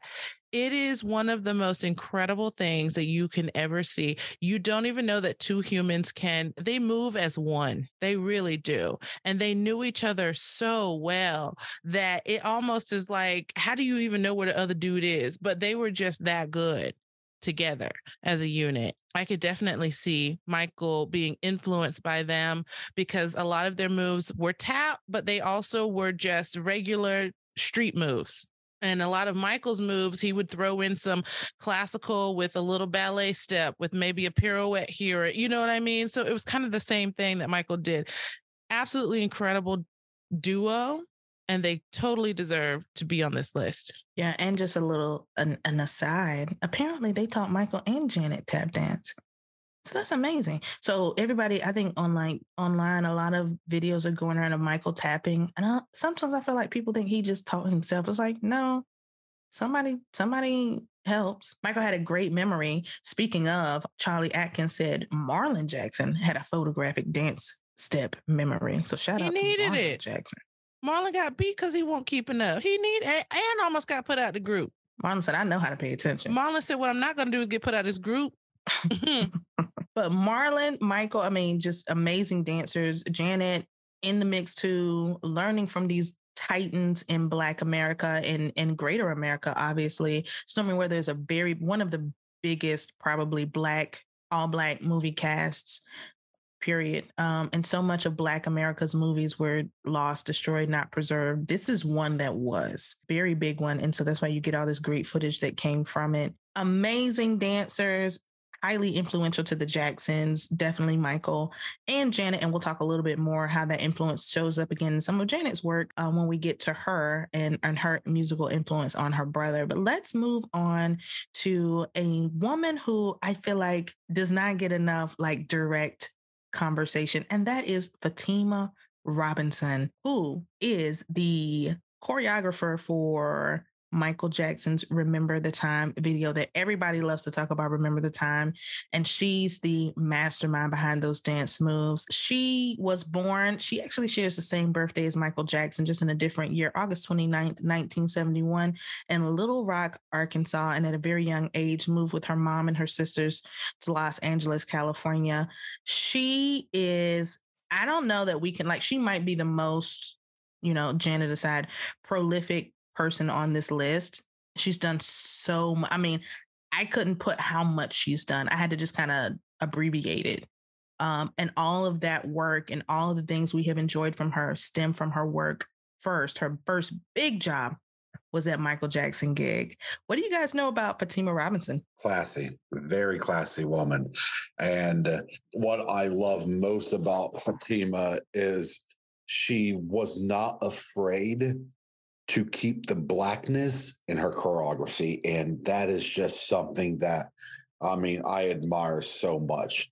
Outside of that, I don't know much about her personal life or anything, but, nonetheless, she's a classy woman. Let's talk about some of the things she did. We got Remember the Time, Rock the Boat, Aaliyah, My Humps, The Black Eyed Peas, Save the Last Dance. She choreographed Save the Last Dance and Dreamgirls. She did the Wiz Live, that show back in 2015. She did the Academy Awards, Super Bowl. Woo. The Harder They Fall. Y'all seen that on Netflix. And Coming to America too, which y'all act like y'all couldn't wait to have in your eyeballs. Y'all just wanted to see that dog on Coming to America too. She choreographed that too. She has done so many. Y'all could not wait. When is it coming out? I mean, she was in that too. So, I mean, that's not even all of it. Like, that's just, I just put some. It's crazy. Her body of work is insane. And again, it starts with Michael Jackson. Listen, I look on TikTok now and all the people that are going back doing the choreo from Remember the Time. We talked about Remember the Time in depth in our MJ's Blackest Moments podcast. If you haven't listened to that, go back and take a listen to that. But she was the blackety black behind that blackety black video. Okay. She had everybody tutting. She had Michael sitting on that. What was that award show? He didn't even dance because allegedly did he have a spider bite or something? I don't remember which time that was. Oh no, not another spider bite. NAACP. That was NAACP. The NAACP Awards. That's right. He was sitting there on that throne, not dancing, but he was tutting, right? But she gave us tutting before we knew what tutting was. I mean, she was just innovative and she's absolutely beautiful, brilliant. And I am so happy she's on this list because if you say, Remember the Time, other than Diana Ross, I think about the choreography. And that's thanks to Fatima. Thank you, Fatima. Y'all, she was 21 when she did that, which is crazy. That was like, before she did Michael, she was doing like Heavy D and the Boys. She was doing like a lot of hip hop, like, you know, R&B artists. So when John Singleton called her, she was like, huh? He was like, I need some help with Michael Jackson. And so she was a big fan, like everybody was, right? Like she was just a big fan. And so it was just a phenomenal. She said she had never choreographed that many people at one time. So much so that it got so overwhelming. She said she went to the bathroom during the taping, like during the shoot. She said so many people were coming to me with questions and I just got overwhelmed. And I went to the bathroom. She said, and I just had to cry. And then I said, okay, you got to go out here and you got to do it. And she went out there and she did it. Spoken like every Black woman on the planet. Man, listen. How many times that I had to go to the bathroom, cry, get myself together, and then go out there and do it. And let's do it. Mm-hmm. I mean, and she did it. And the whole thing was John Singleton was like, Michael needs to learn some new dance moves.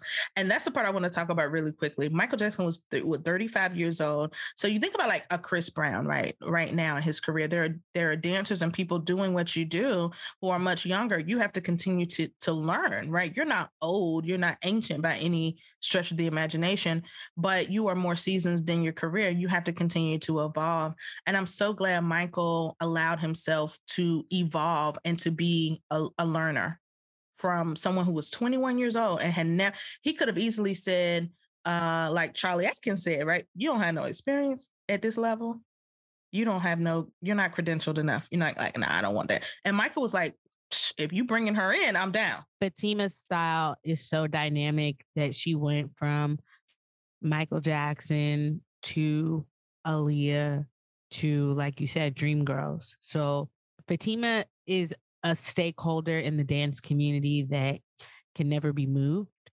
She has proven herself over and over again. She's just a fire-ass dancer to this day. And think about how they created that dance break in Remember the Time to showcase the choreography. Like literally was like, that's like Usher in the Love in the Club video. Like he created a dance break so he could do whatever thing he was doing. He was like sliding on the floor and stuff. They created a dance break to showcase the dancing for Fatima. Amazing.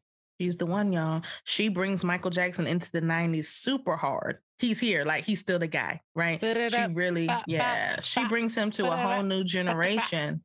Whole new generation that's listening to him and now, or maybe started to listen to him. I remember when I was young, you know, my older sister, who is 10 years older than me, this is what was on her boombox. Like, this is what was on the R&B. This is what was on the hip hop stations. It wasn't necessarily black or white, but it was this. And this video was such a big part of why these kids in the early 90s, these teenagers, were vibing to Michael Jackson and remembering and renewing themselves to his music. He had to continue to reinvent. He just couldn't be static because time would pass him by. Fatima helped keep him current in a time when, okay, you're transitioning into a new era. She definitely is a big part of that. So let's talk a little bit about another dancer who I know. If you tell me you knew this guy, then you really deep in the Matrix, because I didn't know this guy. Michael Chambers, also known as Boogaloo Shrimp, born in 1967 in California. He was a character in the movie Breakin' and Breakin' 2, the character Turbo. That's from an early 80s movie. Came out in 84. I have actually never seen this movie. I have no idea. Oh my God. You've never seen Breakin'? Never seen I was about to this say, movie. you shouldn't have said that out loud. I mean, it's the truth. I have That's right absolutely up there. So Dr. Greene, let me bring you up to speed. She hasn't heard Pink Floyd The Wall. No. Has never finished a full Beatles album, and now we're learning you've never seen Breakin'. No. I have no idea what this is. Okay. What is this? First of all, the Beatles reference was completely unnecessary. I've not heard a full Beatles album either, and I'm proud. Okay, well, put yourself in that box then. Yeah.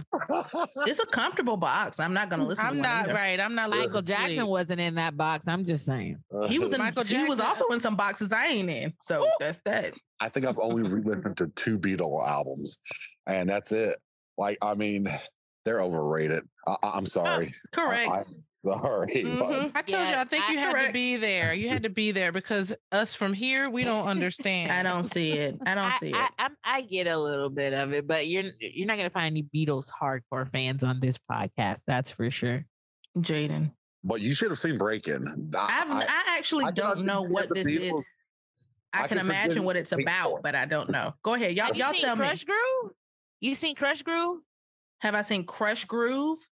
Oh, that's how I know you haven't seen my that. God. Okay, Isn't and let that me what- No stand idea up what for- that is either. Let me Isn't that what stand up Sheila for E? my sister. I have not seen any of these as well. No idea what you're talking about. Y'all not coming for my sister. My mama was listening to Shirley Caesar. Gospel. Yeah, not mine. The- Not mine. yeah, Mine were no, going the to Canton Jealousy Spirituals. You concert. gotta know. Now, Yeah. my daddy is Lee he Williams. loves a gospel quartet, but let me be clear, they were definitely going to to these shows. So Breakin', and Dr. Greene, you can add to this. Breakin', much like Crush Groove, was a formative movie for hip hop where it was one of the it was actually the first movie to put hip hop in front of mainstream America. And more importantly, breakdancing.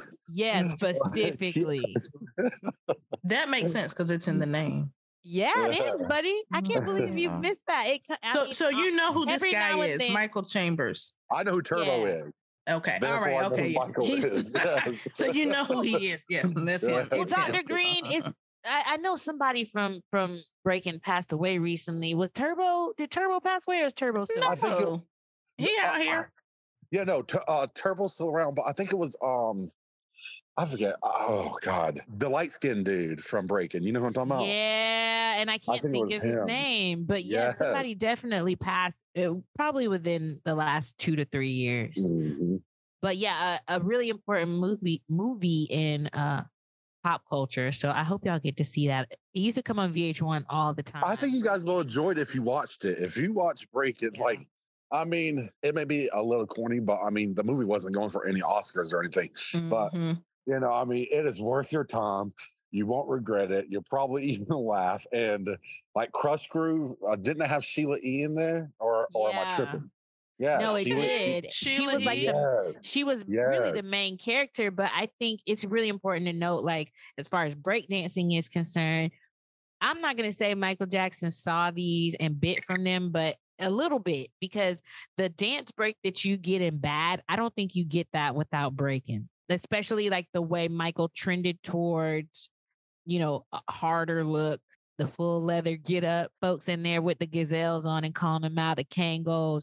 I think that energy found its way back to Michael. And that's, really he embedded like that, the hood storyline that he read in the paper that actually happened. He basically flipped into the storyline for the short film Bad. But you can tell that Michael at least saw a piece of Breakin' and or Crush Groove and was like, okay, this is where it's going.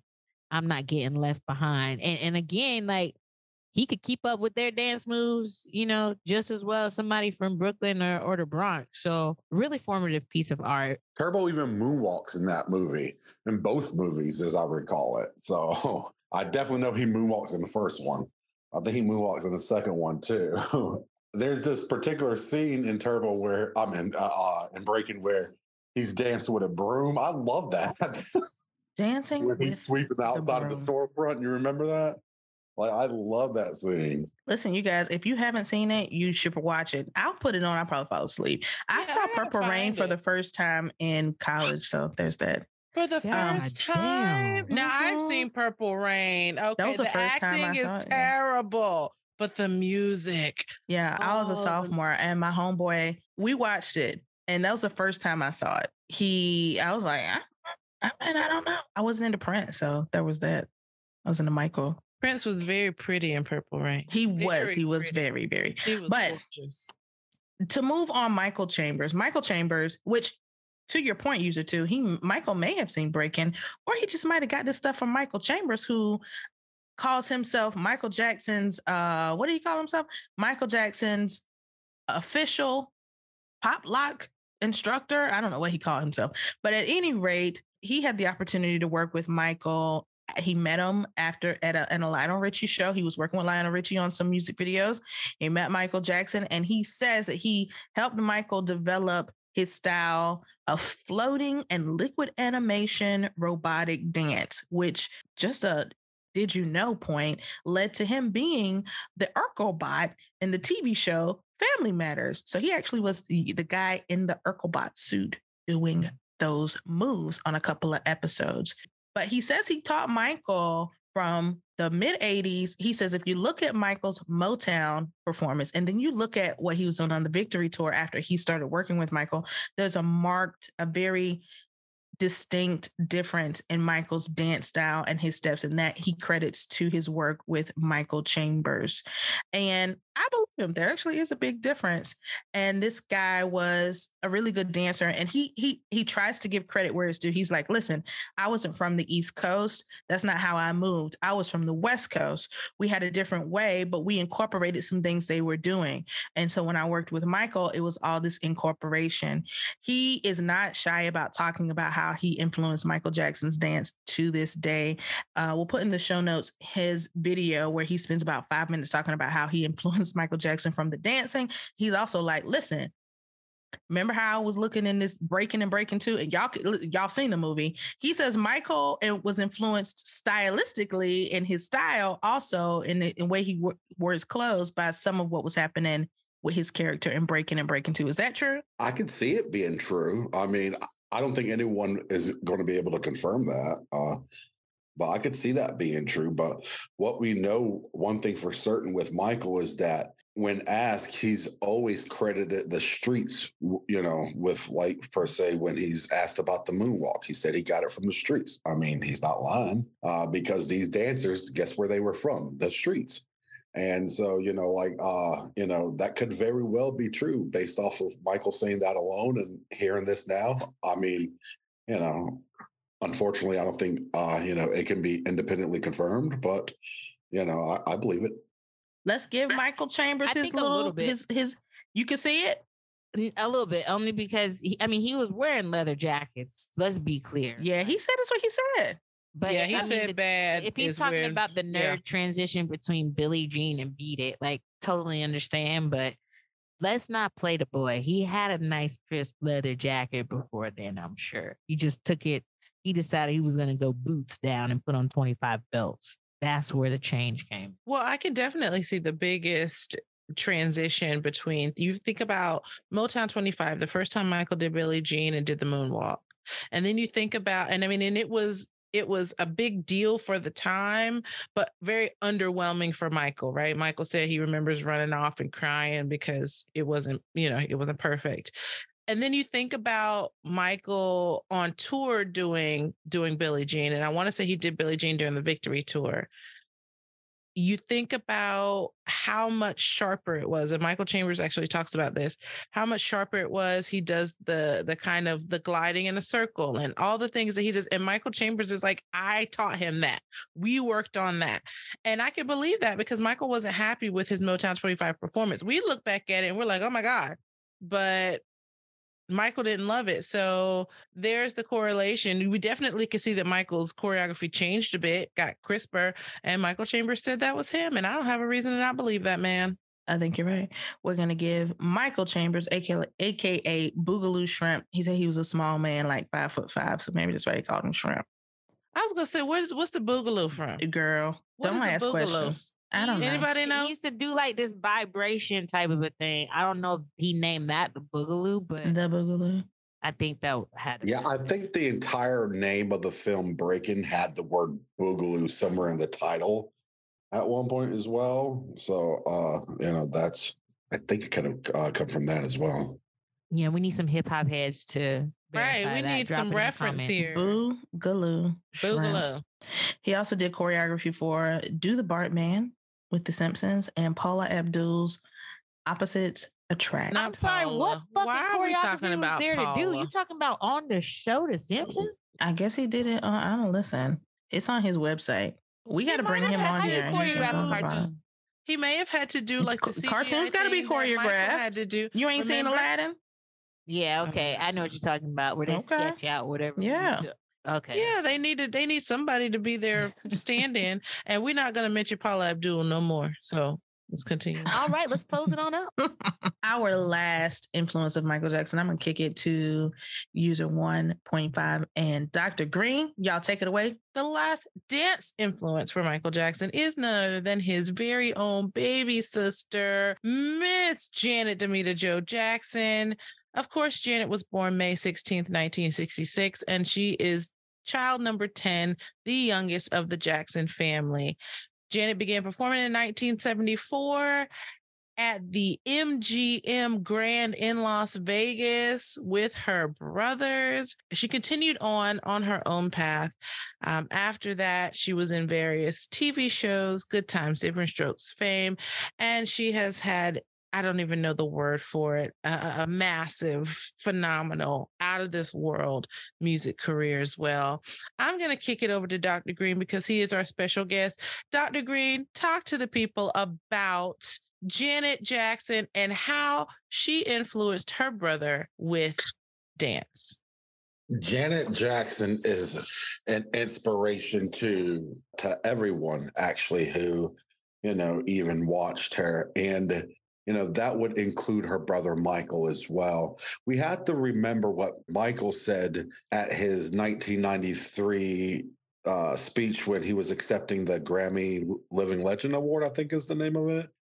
And he said, or he revealed then, he said he used to pretend to be Fred Astaire and Janet used to pretend to be Ginger Rogers. Now we know that Fred Astaire and Ginger Rogers are also both dancers and so on and so forth. A lot of, the stepping that Michael would do was influenced by Fred himself. And just to think of those two being young. Now this is, this is when Janet was still young, but just to think of those two being young, competing against one another, pretending to, be people that they looked up to, they went back and forth, we did whenever we were kids. Whenever we were kids and we mimicked dancing that that was hot of the time or that we seen in the music video, we would go back and forth like, oh no, you a little stiff with that. This is how you really do it. You know what I mean? It's something that I think her influence with Michael predates Rhythm Nation. It predates Off the Wall, obviously, and it continued. And then we would learn, later on, the filming of Captain EO, where Janet was also working on Rhythm Nation, or they wanted to do something that mimicked, military moves, or that was, very, 1-2 type of thing or what have you. And that's what we got in Rhythm Nation. And that's what Michael gave us in Captain EO. Michael talks about a conversation that he had with Janet too at this time. And, he was like, I forget who was going to do theirs first. or whatever. I forget the order, but ultimately it came down to it ended up being, they were like, okay, you go ahead and you do it. I think Janet, can someone look up the date? I think Janet did Nation before. Yeah, Janet actually asked Michael. So they had been working on it together, the kind of military thing. Janet asked Michael if she could use it. He said he reluctantly said yes, and then he later said, I could have killed her. Yeah, he sure did. He sure did. Because Rhythm Nation was everything. It was everything. It really was. I mean, and if you think about, so we're going to skip Janet's first 2 albums because she acts like they don't exist. So we're going to pretend like they don't exist. But once you hit Control in 1986 and the musicality of Control, but also the visuals of Control, and then Rhythm Nation really took it to the next level. You could definitely tell that Michael and Janet rehearsed together, they danced together, they, you know what I mean? You could see the influence across the board for the two of them. I think you kind of start merging, they start kind of merging away from each other after maybe Scream. And that was in 96. So I think they start kind of merging away from each other because Janet went on Nasty Janet run, and I just love it. That's my favorite. Velvet Rope is my favorite Janet album. But yeah, what we get out of Janet and Michael is also friendly competition as well, because let's be honest with ourselves here. Michael felt pressured. He felt like, okay, all right, Janet Jackson, there was a little pressure there. And, it was she nothing. Was applying it. She was applying the pressure. She was. Now, there was some pressure there. And Michael was, he was going to give it back. And he did. A lot of the times he did. So, I was fondly glad when they got together, during Scream or what have you, and, they released that video, and we all know they had a blast on set or what have you whenever they were dancing. I know what Janet said in her documentary was that they were, trying to keep them apart or whatever, whenever they weren't on camera and stuff like that. But when the cameras were going, they were having a blast. Yeah. They were having fun. And they both ate on that dance sequence. I know they did. We did an episode with the Janet Jackson pod. I listened to it about 2 years ago. And, I think we chose that as the best dance sequence for Michael and Janet. They didn't agree. But I mean, really, they both ate on that dance sequence. It was the perfect collaboration for the two of them to do together because no one overshadowed the other. I don't know. I think Janet may have ate him a little bit. You think got him. I think she got ate him a little bit. Well, this is where Janet gets me in that video. It's not with the vocals, obviously, but in that video when Janet was not obviously. I mean, it is. Listen, let's be honest. Does he turn her down? We real. Okay. No, it's because Janet's vocals are not going to be as strong as Michael's ever. But I mean, that's what recently Jim Jam and Terry said as well. They said that's not a thing. She's never going to be as strong as Michael. But in the video, this is my favorite part of the video. It's actually, I have two favorite parts. The first part is when she's like, "Oh my God, I can't believe what I saw." She's sitting there in that kind of zen stance. But also when she got on that toilet and was standing over it like she was about to.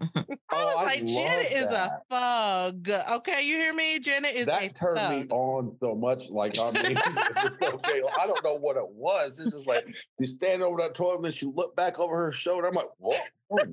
Okay, all right, Janet, I like that. Janet's a thug, honey. I said, okay, Janet is a she needs to have thug life across her stomach like Tupac. Okay, so like that. I mean, but she definitely, you can see that the two of them were running parallel paths. They were. I mean, at that point in time. At that point in time, it was definitely paralleled. The allegations had happened at this point in time, so it was kind of a downward slope for Michael, unfortunately. But for Janet, she was still on her upward slope. And, it was like those two slopes met right there in the middle for Scream. And we got what we got, and I loved what we got. Yeah. And Janet gave us, prior to Scream, she gave us Rhythm Nation, 1814, excuse me. That is 6 times certified platinum. After Rhythm Nation, we got Janet in 1993, which is also 6 times certified platinum. I mean, she is a freaking powerhouse. She and Michael together is something that we had not seen up to that point, a brother and sister duo, and it's something that I don't think we will ever see again. And can I just say this about Janet as well, on a serious note? Janet is by far she's my favorite female artist. Okay. Mm-hmm. I don't mean that, like in the vocal category or stage performance or anything like that. What I simply mean by that is she is my favorite artist. She got in the studio and she worked. And if I can compliment her on anything at all, it will be her harmonies, which are second to none. Janet's harmonies are absolutely phenomenal. And if you listen to her songs, you don't hear harmonies like that in any music today. You don't hear, I mean, the only other person doing harmonies like that was Michael himself. And I mean, with Michael being gone, like we're not getting that today. And, that's why she needs to release some music, because I mean, I'm going through some, withdrawals about those harmonies, because she, listen, y'all ain't getting none. Y'all barely got this last little tour. I thought she was going to leave y'all on red, but I guess she going to give y'all something. But I don't know if she going to get an album. I don't know about all that. She gave you Black Diamond. She said that's it. If Janet listens to this, she's gonna say, first of all, now Taj done say he ain't never had my cooking. I believe him. And I believe him. No, she's I mean, there's no category. You can't box her into anything. And it's so clear Michael got so much from her. When I watched the All Right video, which of course we said the Nicholas brothers were going to come back in this. Fayard and Harold are in that video along with Cab Calloway, and they're dancing. If you haven't noticed them, go back and watch. So she pays big respect to these guys that came before her in that video. But as soon as that video hits, I just feel like Michael said, like when he said, "Oh, I could kill you." I know he said about her when she did. He mad about that. She got some stuff that's super tough that I know he was watching. She and stole going, the wow. military from him. He claims that he didn't tell her she could do it. She went and did it anyway, and then because she had already done it, he kind of had to fall back. That's my sister, and I love her, so it's fine. Yeah, no, but she is. If anyone had to maybe make him say, "Okay, I gotta get better and do better," I think the ascent of Janet Jackson was one of those moments where he said, "Oh, okay, my little sister is like legit." Yeah, especially after those first 2 albums didn't really hit. He probably was like, okay, whatever. But once Control came through, he was paying attention. Another phenomenal and undeniable influence on Michael Jackson's feet, his dance steps, one of his many teachers, his little sister, Janet Demita Jo Jackson. And y'all, I think that's it. We could go on and on, but we've done enough. This has been Dr. Greene. Thank you for joining us. Thank you once so again. much. We're gonna have you back if you'll be back. We're gonna have you back. You're welcome. I would love to come back. And we are able to have this conversation because of his blackness. As Michael Jackson's skin got lighter, his music got blacker. Don't at me on that. Just, I mean, listen to what I'm telling you. At the Black Jackson estate, because she like to fight. So yeah, you the one will. At Dr. I don't Greene think anybody's going to argue that point, Dr. Greene. I think that's just a fact. Well, you'll be surprised. You'll be surprised. Like a lot of people still believe that Michael Jackson's peak blackness is Thriller, and it's not. Yeah, it's just not. I mean, the Jerry curl is a good place to start, but that fundamentally had nothing to do with us. And once we hit They Don't Care About Us, we already knew what was happening then. Oh, yeah. The jail version. The prison version. So let's talk about it. I mean, when they're ready to talk about it, let's talk about it, because I'll be right back. We definitely have had people tell us we were racist for taking this angle, and we just laughed. It's so needed. Let them say what they have to say, because ultimately, when we're done with them, they're going to understand that, well, their comments to you are racist once we're done. Mm-hmm. So This has been another episode, season 5, episode 1. Oh boy, y'all ain't ready for the rest of the season. You can't even handle this one. It's too hot to handle. The Black Jackson Estate Podcast. Thank you so much to Dr. Greene, and thank you so much to Taj Jackson for joining us. Listen, drop us some comments at Dr. Greene, at the Black Jackson Estate, at Taj Jackson. We want to hear what you think about this podcast. What did you like? What did you not like? What made you go, What made you go, that's what I'm talking about? I'm glad that somebody said that. We want to hear from you. Check us out, and we will see you on the very next episode dropping in March. Check out our Patreon too. They ain't ready. They not ready. Nah, they not ready.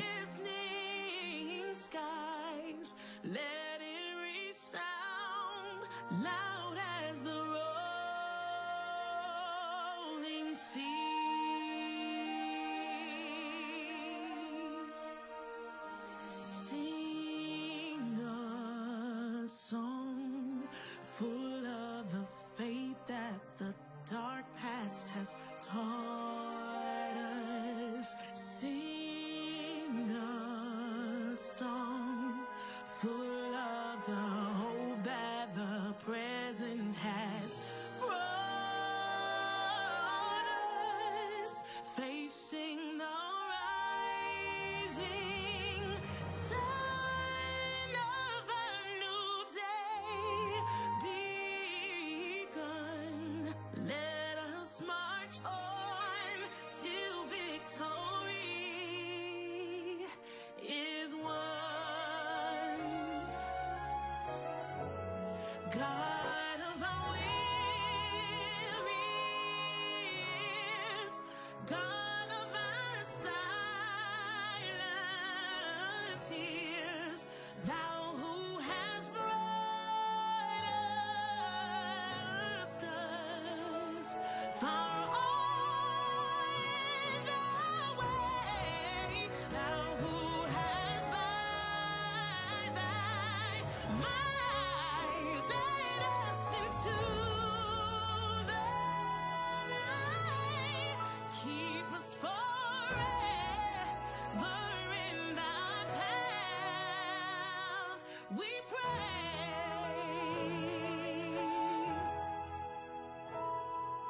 Lest our feet stray from the places, our God, where we met thee. Lest our hearts, drunk with the wine of the world, we forget thee. Oh,